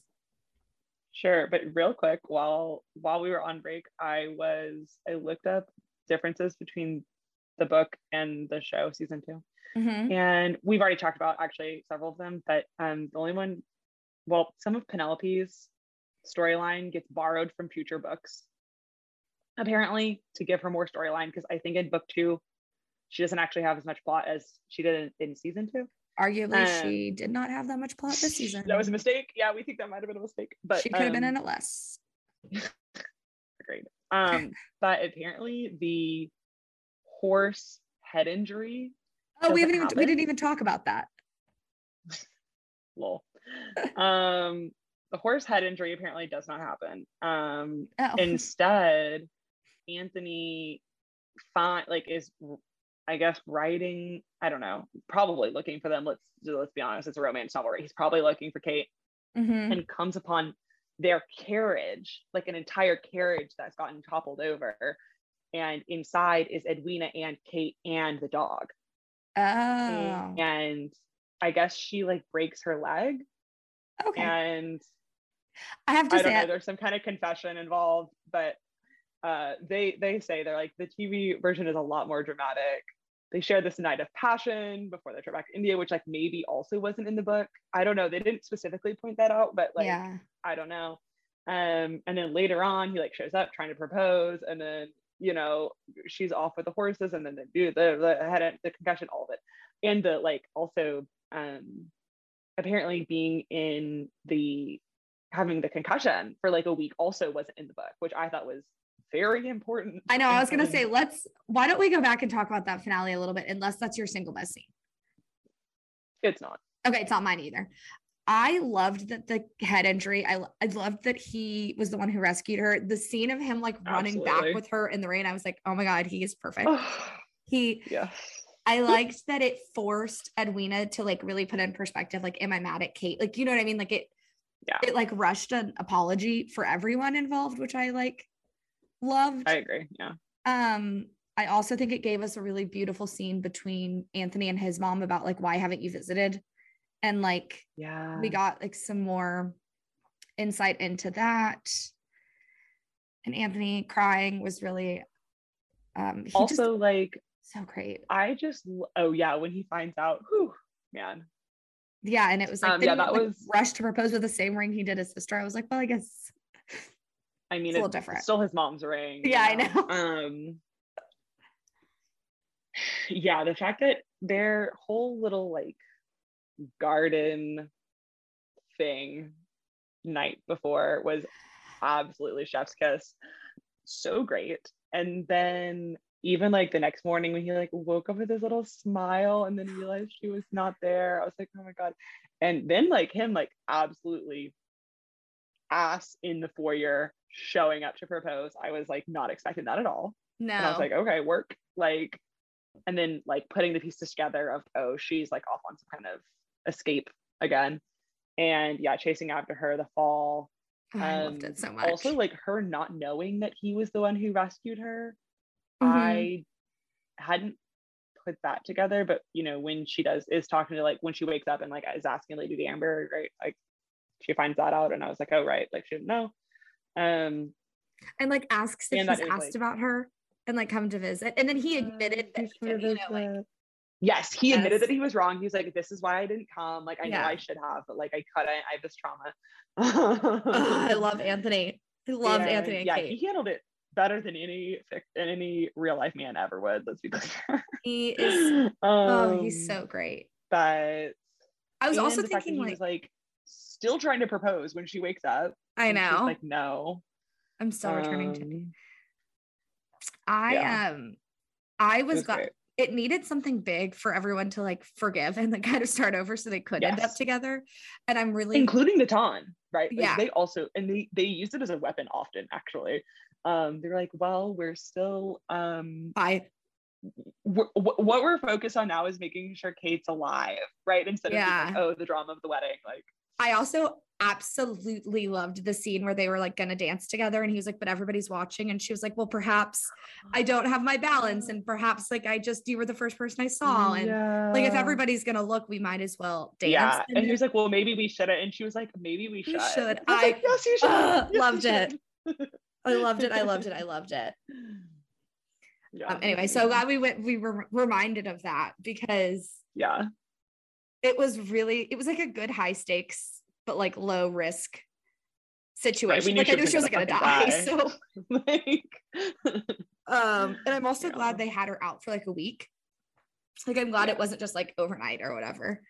Oh, for sure. Because then It was like Anthony enough got to time for him like to like totally spin out. Yeah. fully be like, I love Yeah. this woman. I don't care if she loves like this is it. Yeah.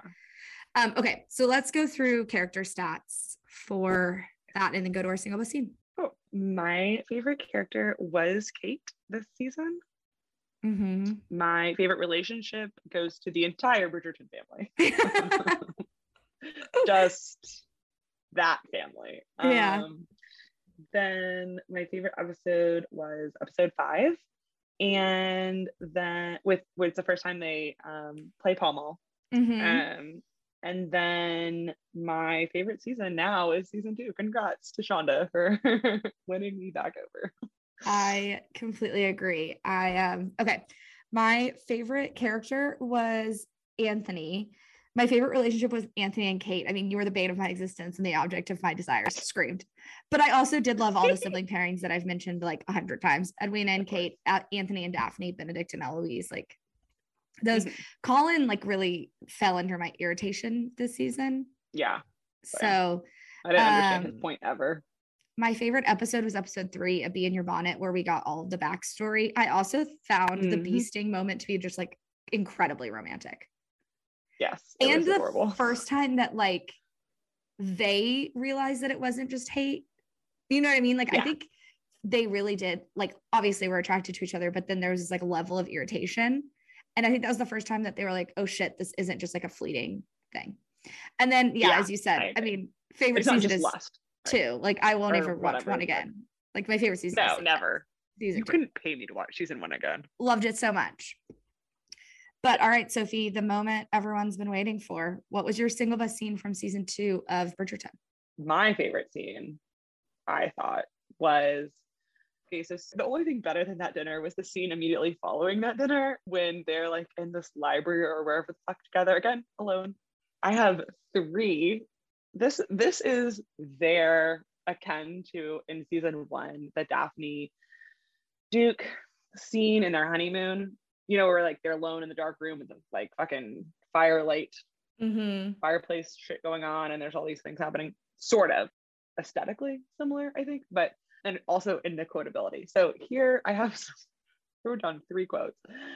One of them, or Anthony, it's Anthony wall to wall. So Anthony says, "There's no corner of this earth that is far enough to stop this torment." When she says like, well, I'm going to going to back to Bombay, and he's like, it's not far enough. Yeah. And I was like, that killed me. Then a bit later, mere seconds later, he says, "You are the bane of my existence and the object of all my desires." I wrote it down too. I was like, I'm gasping.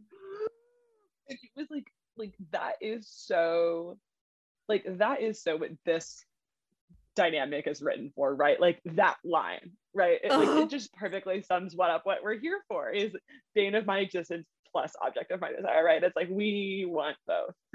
And then the last one, which I audibly gasped, like if I wasn't already like freaking out over this scene and like these lines, this absolutely sent me over the goddamn edge. I will be thinking about this quote for a long time. But when he says, so, you know, she's like, well, you still need to marry my sister, whatever. Like, this is also going to happen. And he says, okay, well, I will spend every day of my marriage wanting you, dreaming of you, dreading the day when the last thread of my honor finally snaps. Oh, so good. But he was like, I've only been able to do so much. Like, my dad raised an honorable man and blah, blah, blah. Yes. He's like, you're a lady, I'm a gentleman, like I'm doing my best. And then he also says something about, there's some other like desire shit thing in there, but like that one was like the last thread of my honor. I know, it was, because then Daphne walks in, right? Or is that not a, no, that was earlier. Okay. Then they like run away. One of them storms out after this. And there's like because I think at the end of this, I actually can't remember how this scene ended now that I think about it, but I think she just like goes to her bedroom and is like tossing and turning, and or maybe it's after, I don't know. It doesn't matter. I spent a lot of this season just being like that he is such a good actor. Yes. It like they so it's definitely a Shondaland thing. It's definitely a Shonda show. thing because they had very similar like Meredith and Derek energy where it was like you could tell he loved her by the way he looked. And it's like I ever like that's what I miss the most about current Greys is not even that Derek's dead. It's that like nobody's looking at Meredith with that level of love. Right. And like It's all so I intense. want is for someone to look at me like Derek looks at Meredith. And Anthony had that same, it's something with the way they shoot the show. Like, I don't know what It's it is. smoldery. It's so smoldery and like, so romantic. Okay. Okay, wait, this is gonna bother me, actually. I'm gonna look it up. What episode was this? Oh, it's definitely 5. Emotions run high during a dinner party. Yeah. Ain't that the truth? Also, Okay, have you watched Hamilton? The musical? Yeah. I saw it on like Disney Plus or whatever. Okay, so do you remember how they do the helpless and then satisfied like turntable sequence where it's like Angelica introduces Alexander and Eliza together, and then the next song is from from Angelica's point of view, where you realize that she was in love with Hamilton but like couldn't be with him because like she knows her sister better than she knows herself and like all of this stuff, and he like she needs to look out for the family. This scene felt very much like what would happen if like Alexander and Angelica like actually got to talk. Yes. I don't know. I got like kind of like little Hamilton vibes. Obviously not to the extent I because totally agree. Hamilton was like not a good husband, but I don't know. I was like, if you're in love, I'm sure there's been others like sibling. Well, I guess the Vampire Diaries with Elena being in love with Damon while dating Stefan and Damon like being in love with her. Okay, so he says it's insupportable and she says impossible. Because she says like, I'm driven by distraction, and their like faces are like so close. Yeah, they almost kissed a lot. Will bind me to you for eternity, and I will spend every day of my marriage. Okay, blah blah. He says that afterwards. One thing, okay, we already got that. Is that the future you want for us? The future you want for your sister? Oh yeah, because she was still begging him to marry it. She was still like, you have to marry her. He's like, I need to go. He like self exits the scene. Mm-hmm. So then after this, I think she's like, do you still want to marry him? And she's like, of course I love him because he defended our family. Mm-hmm. And then we like cut to the Featheringtons. Yeah, I agree, because that was also when that was the scene whenever she went back and she had thought that he was going to propose at Aubrey Hall and then he didn't. Yeah. And she was like so embarrassed and all this stuff. And I was like, okay, this is what the show's going to do. They're going to have her slowly realize like Anthony's not going to propose to her. And then when he ran out and proposed to her and it was like in slow motion, I was like, ugh. And they like flashed to Violet and Daphne and like Kate's face, and Kate was right there. I think that was after this. I think that was the end of this episode. No, I think I think he'd already proposed because they were in town because the proposal was happening. Oh, yeah. He was like, you're not invited to the wedding. Yeah, you're right. So what's your single best scene? Well, mine is not shocking at all. It is Anthony professing his love for Kate at the Featherington ball. The proposal? In the garden, yes. The proposal, but mainly just his like, I'm in love with you. I don't need you to say it back. Like, but like, this is it. Because I think he meant it. I actually recorded the entire thing. I can plug it. Please play it. Because yeah, it was so great. Let me see. I don't think he was expecting her to say, I love you back. I think he really was like, I know you're leaving for India, but like, if I don't say this, like, it's on me. Well, right. Yeah. Because he was like, knowing you, you'll like, whatever, but you just need to know. Okay, let me see. Because oh my gosh, in the past when I've had these, you can't hear it. Mm-hmm. In your headphones, so just like let me know. Also, side note, my runner-up for single scene was for sure their like hot steamy night in the garden whenever he was like, oh absolutely, I'm telling you to go back inside, and she was like, you know, I don't like to do what you tell me to do. Like them playing each other, I was like, you and your shit. Orders. Oh yeah, because so side note, I was texting a friend and I was like, oh, I laid out today because it was like it's 91 degrees in Texas today, and so I laid out at my parents yesterday, and she was like, so what are you doing this weekend? And I had texted back like, oh, I was at my parents laying out, and now I'm like binging Bridgerton because we're recording tomorrow. And I had like 3 episodes left. So I hadn't seen the steamy, I hadn't seen any, there had not been a kiss. I had not seen anything. Right. And so she texted me, oh, is it hot? And I thought she was talking about the show. Outside. And I was like, oh, honestly, so- like shockingly, like, no. And then I was like, oh, you mean the weather? Like, yes, it's hot. But this season compared to season 1, where like there was so much like sex and all of the over the topness of it's really in your face. it, this season it just like felt so much more earned, because like we literally had to like wait till episode 5 or 7. We'd wait till episode like 7, because it was before the wedding where they hooked up, but it was before they called off the wedding, right? That they had their like rendezvous outside. No. It was after, because remember, like immediately the next day he goes to propose. Yeah, so they I hadn't think it called was off after the wedding the yet. ball. No, the wedding was definitely already called off, because he was Okay. It was like, after the Harmony Ball. He proposes. Yes, it was after the Harmony Ball when nobody showed up, but they all danced together. Yeah. He leaves to Okay, get that's some right. air. He leaves, and then because he wouldn't have like proposed to her if he was still engaged. But like just that okay, steamy moment was great. And I also love how he was like, you disagree with me at every turn. But no, my single best scene is for sure the proposal.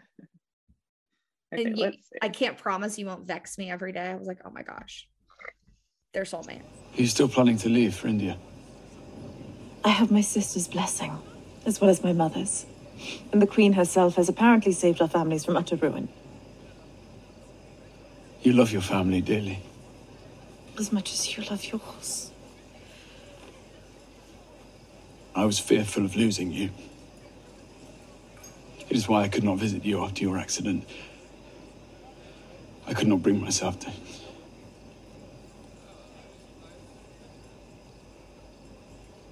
I love you. I have loved you from the moment we raced each other in that park. I've loved you at every dance, on every walk, every time we've been together, and every time we've been apart. You do not have to accept it, you do not have to embrace it, or even allow it. Knowing you probably will not, but you must know it. In your heart. You must feel it, because I do. I love you.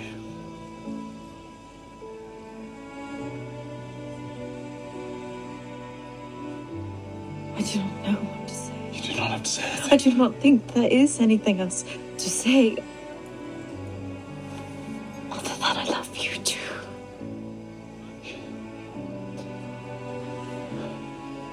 I want a life that suits us both. I know I am imperfect, but I will humble myself before you, because I cannot imagine my life without you, and that is why I wish to marry you.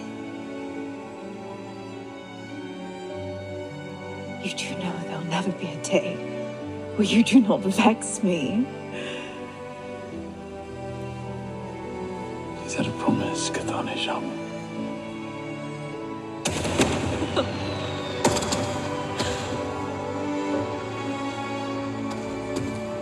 Yes. Yes, it is a promise. Well, it seems the two of us are finally seeing eye to eye on something. I suppose we are.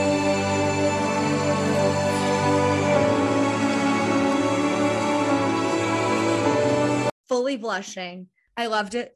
That scene, it just is heartwarming and like so earned.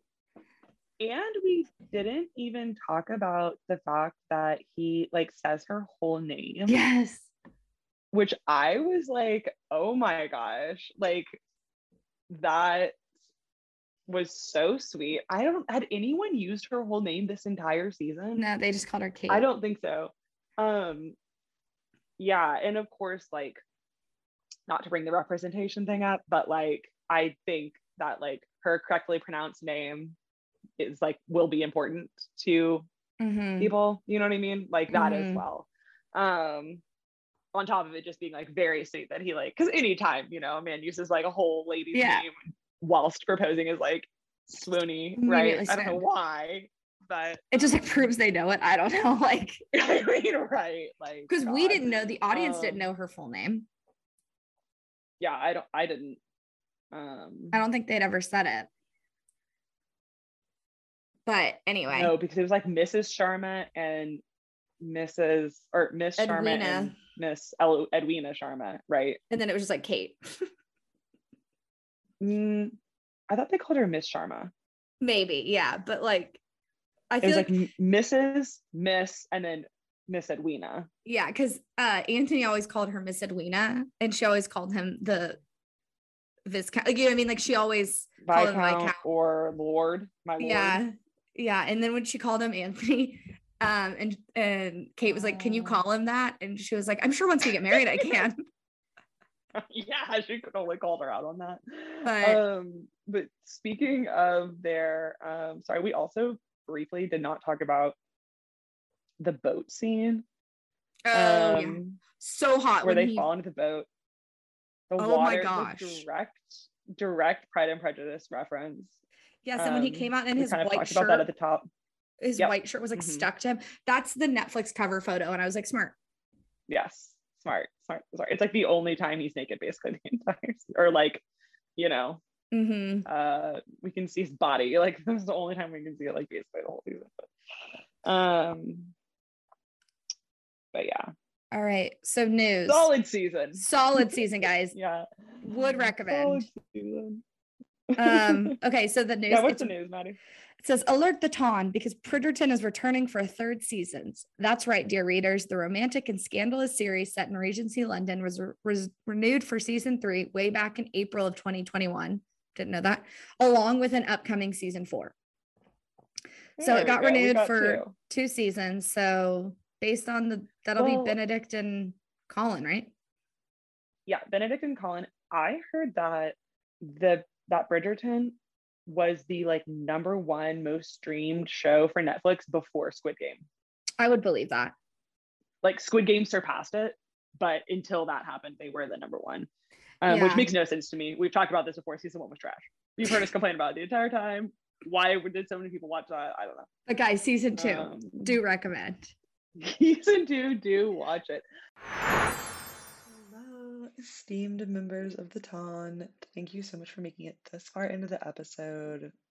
You deserve a tall feathered hat for sure. Okay, so some news that has come out since we recorded.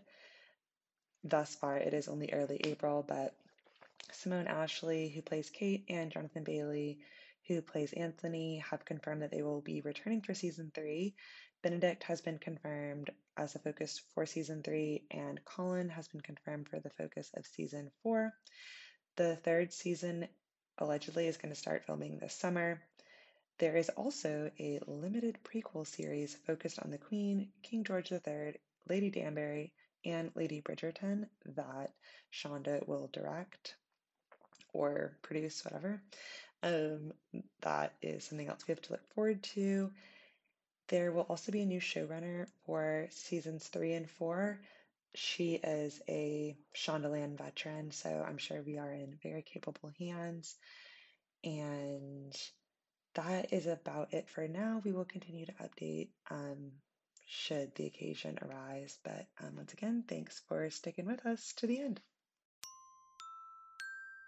And normally I ask you about predictions for season 2. We've talked about them kind of throughout, but do you have any like specific thoughts about, like, I guess, any character where they're gonna, like, I mean, I know we're gonna get some, it's about Benedict,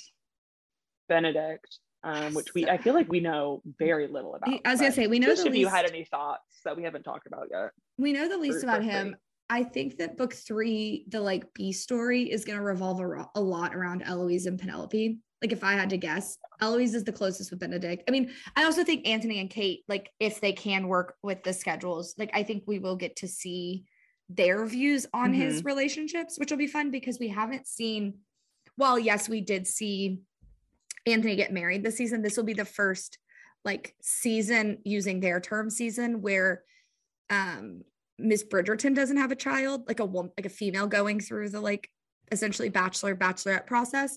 So it'll be cool to see it from just the men's point of view and how the family reacts to like the different women that he's courting. So I think that could be cool if they go in that direction. If they go the art school angle, I have no clue.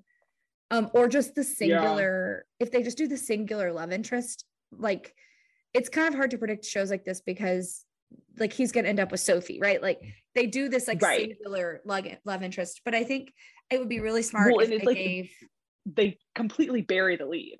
Yeah. Right? Like it's like we know who they're gonna, like they give away, like we know who they're gonna end up, so the mystery isn't there. Yeah. So I think it'll focus a lot on like, I think Penelope will get some sort of friend or love interest outside of the Bridgerton family. God, I hope so.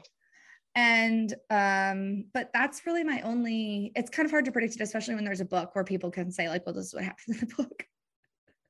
So I mean, yeah, but I'm not trying to read these books. I'm I not just want gonna read Shonda these. to tell They me. I came want out Shonda's in version, and that's 2000 and like 2001. I think the first 3 books came out in 2002, came out in 2001, came out in 2001. So it's kind of crazy to me that they have this like giant resurgence. But yeah, I think a lot of it's going to be like how to keep Lady Whistledown staying relevant. And like, yeah, how do we get to a place where the audience is going to root for Penelope and Colin? Like, I think Benedict's Could story. you figure out why we got 2 lines narrated by Penelope? I think and then because it switched back to Dame Julie Andrews. I think it. Why did that happen? I think it's because she was like writing, like because now Eloise knew. Like, I think the audience was supposed to hear it in her voice because we had just been told, like, because it was like she's reclaiming doing it. She had like burned that she had done the significance of like burning it and being like, I wrote my final article, I gave it up for you, Eloise. And then Eloise was like, don't fucking do that on my behalf. Like, you're a bad friend. Like, I'm done, and left. And so she like picked up the pen again. So I think it was like her writing as herself and then turning into Lady Whistledown. That was my interpretation. Sure. Yeah. Yeah. I don't know. I think they've got to I was confused by that. They've got to do something this next season to make the audience believe that Colin could like Penelope. Anything at all. And like, and maybe it is like her dating one of his friends. Yeah, I don't know what it'll be, but like, I don't know. I think they'll use Benedict's story as like a bridge to the other siblings, because he is like just overall, I think, the most liked Bridgerton, in my opinion. Yeah, he's like the most palatable. He's very chill. Yeah, and like fun. Yeah. And I actually think his story will introduce a lot of new side characters because he's totally outside of this universe. Yeah, like he has his own friends. His own world. So those are kind of my loose predictions. I don't know. I hope we get Kate back. I wonder too, like if the creator from Sex Education is like patting herself on the back, but also like what? Because she like had Hannah Waddingham in season 1, who, you know, now is Rebecca on Ted Lasso. Rupert, who's now, I mean, he won't be in any more of Bridgerton, but like her real name is Simone, I think, having such a big role in Bridgerton and such a minor role in Sex Education. It'll be interesting to see if like Olivia gets a storyline, like more of a storyline in Sex Education, or if she's just like now committed. I mean, they're all Netflix, like, so she's within her Netflix universe. But well, she had a pretty big storyline in the most recent Sex Education season, right? Like her and Otis dated. No, that's we Ruby. Saw her house. That's Ruby. Olivia is like Ruby's friend. The like, you know, Olivia is Ruby's friend. Yes. Who I think in season 1 like was having like her boyfriend and her were like having bad sex or something, and they were different religions or something. Like the parents didn't like each other. They were like she'd convinced her parents or lied to her parents and told them that he was Indian. Yes, but he wasn't. Like I can't remember what was reality, but that was their thing. And then she just like pops up with that other gay guy to like be Ruby's little like minion. So it'll be interesting to see if they're like, holy shit, we got like a star on our hands. Also, they are beautiful. When they showed up at the beginning, her sister showed up. I'd never seen that actress before. I was like, holy smoke, she's beautiful.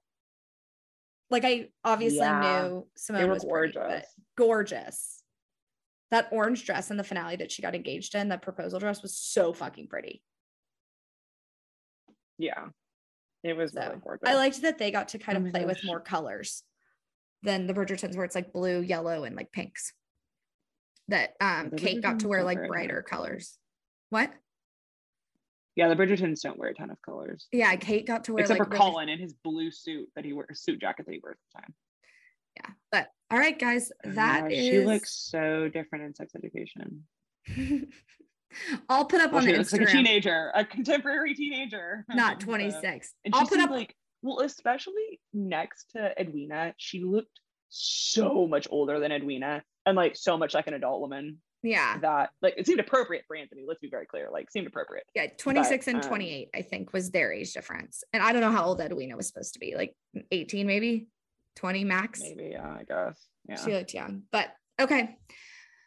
Well, friends, thanks for listening. As we've said before, just skip season 1 if you haven't watched it. You've gotten this far in our podcast, just watch season 2. Yeah. You don't need to watch season 1. It's not important. But all right, guys, we will see you next week for Yellow Jackets, for real this time. Yes. For real this time. Thanks. Bye. Bye.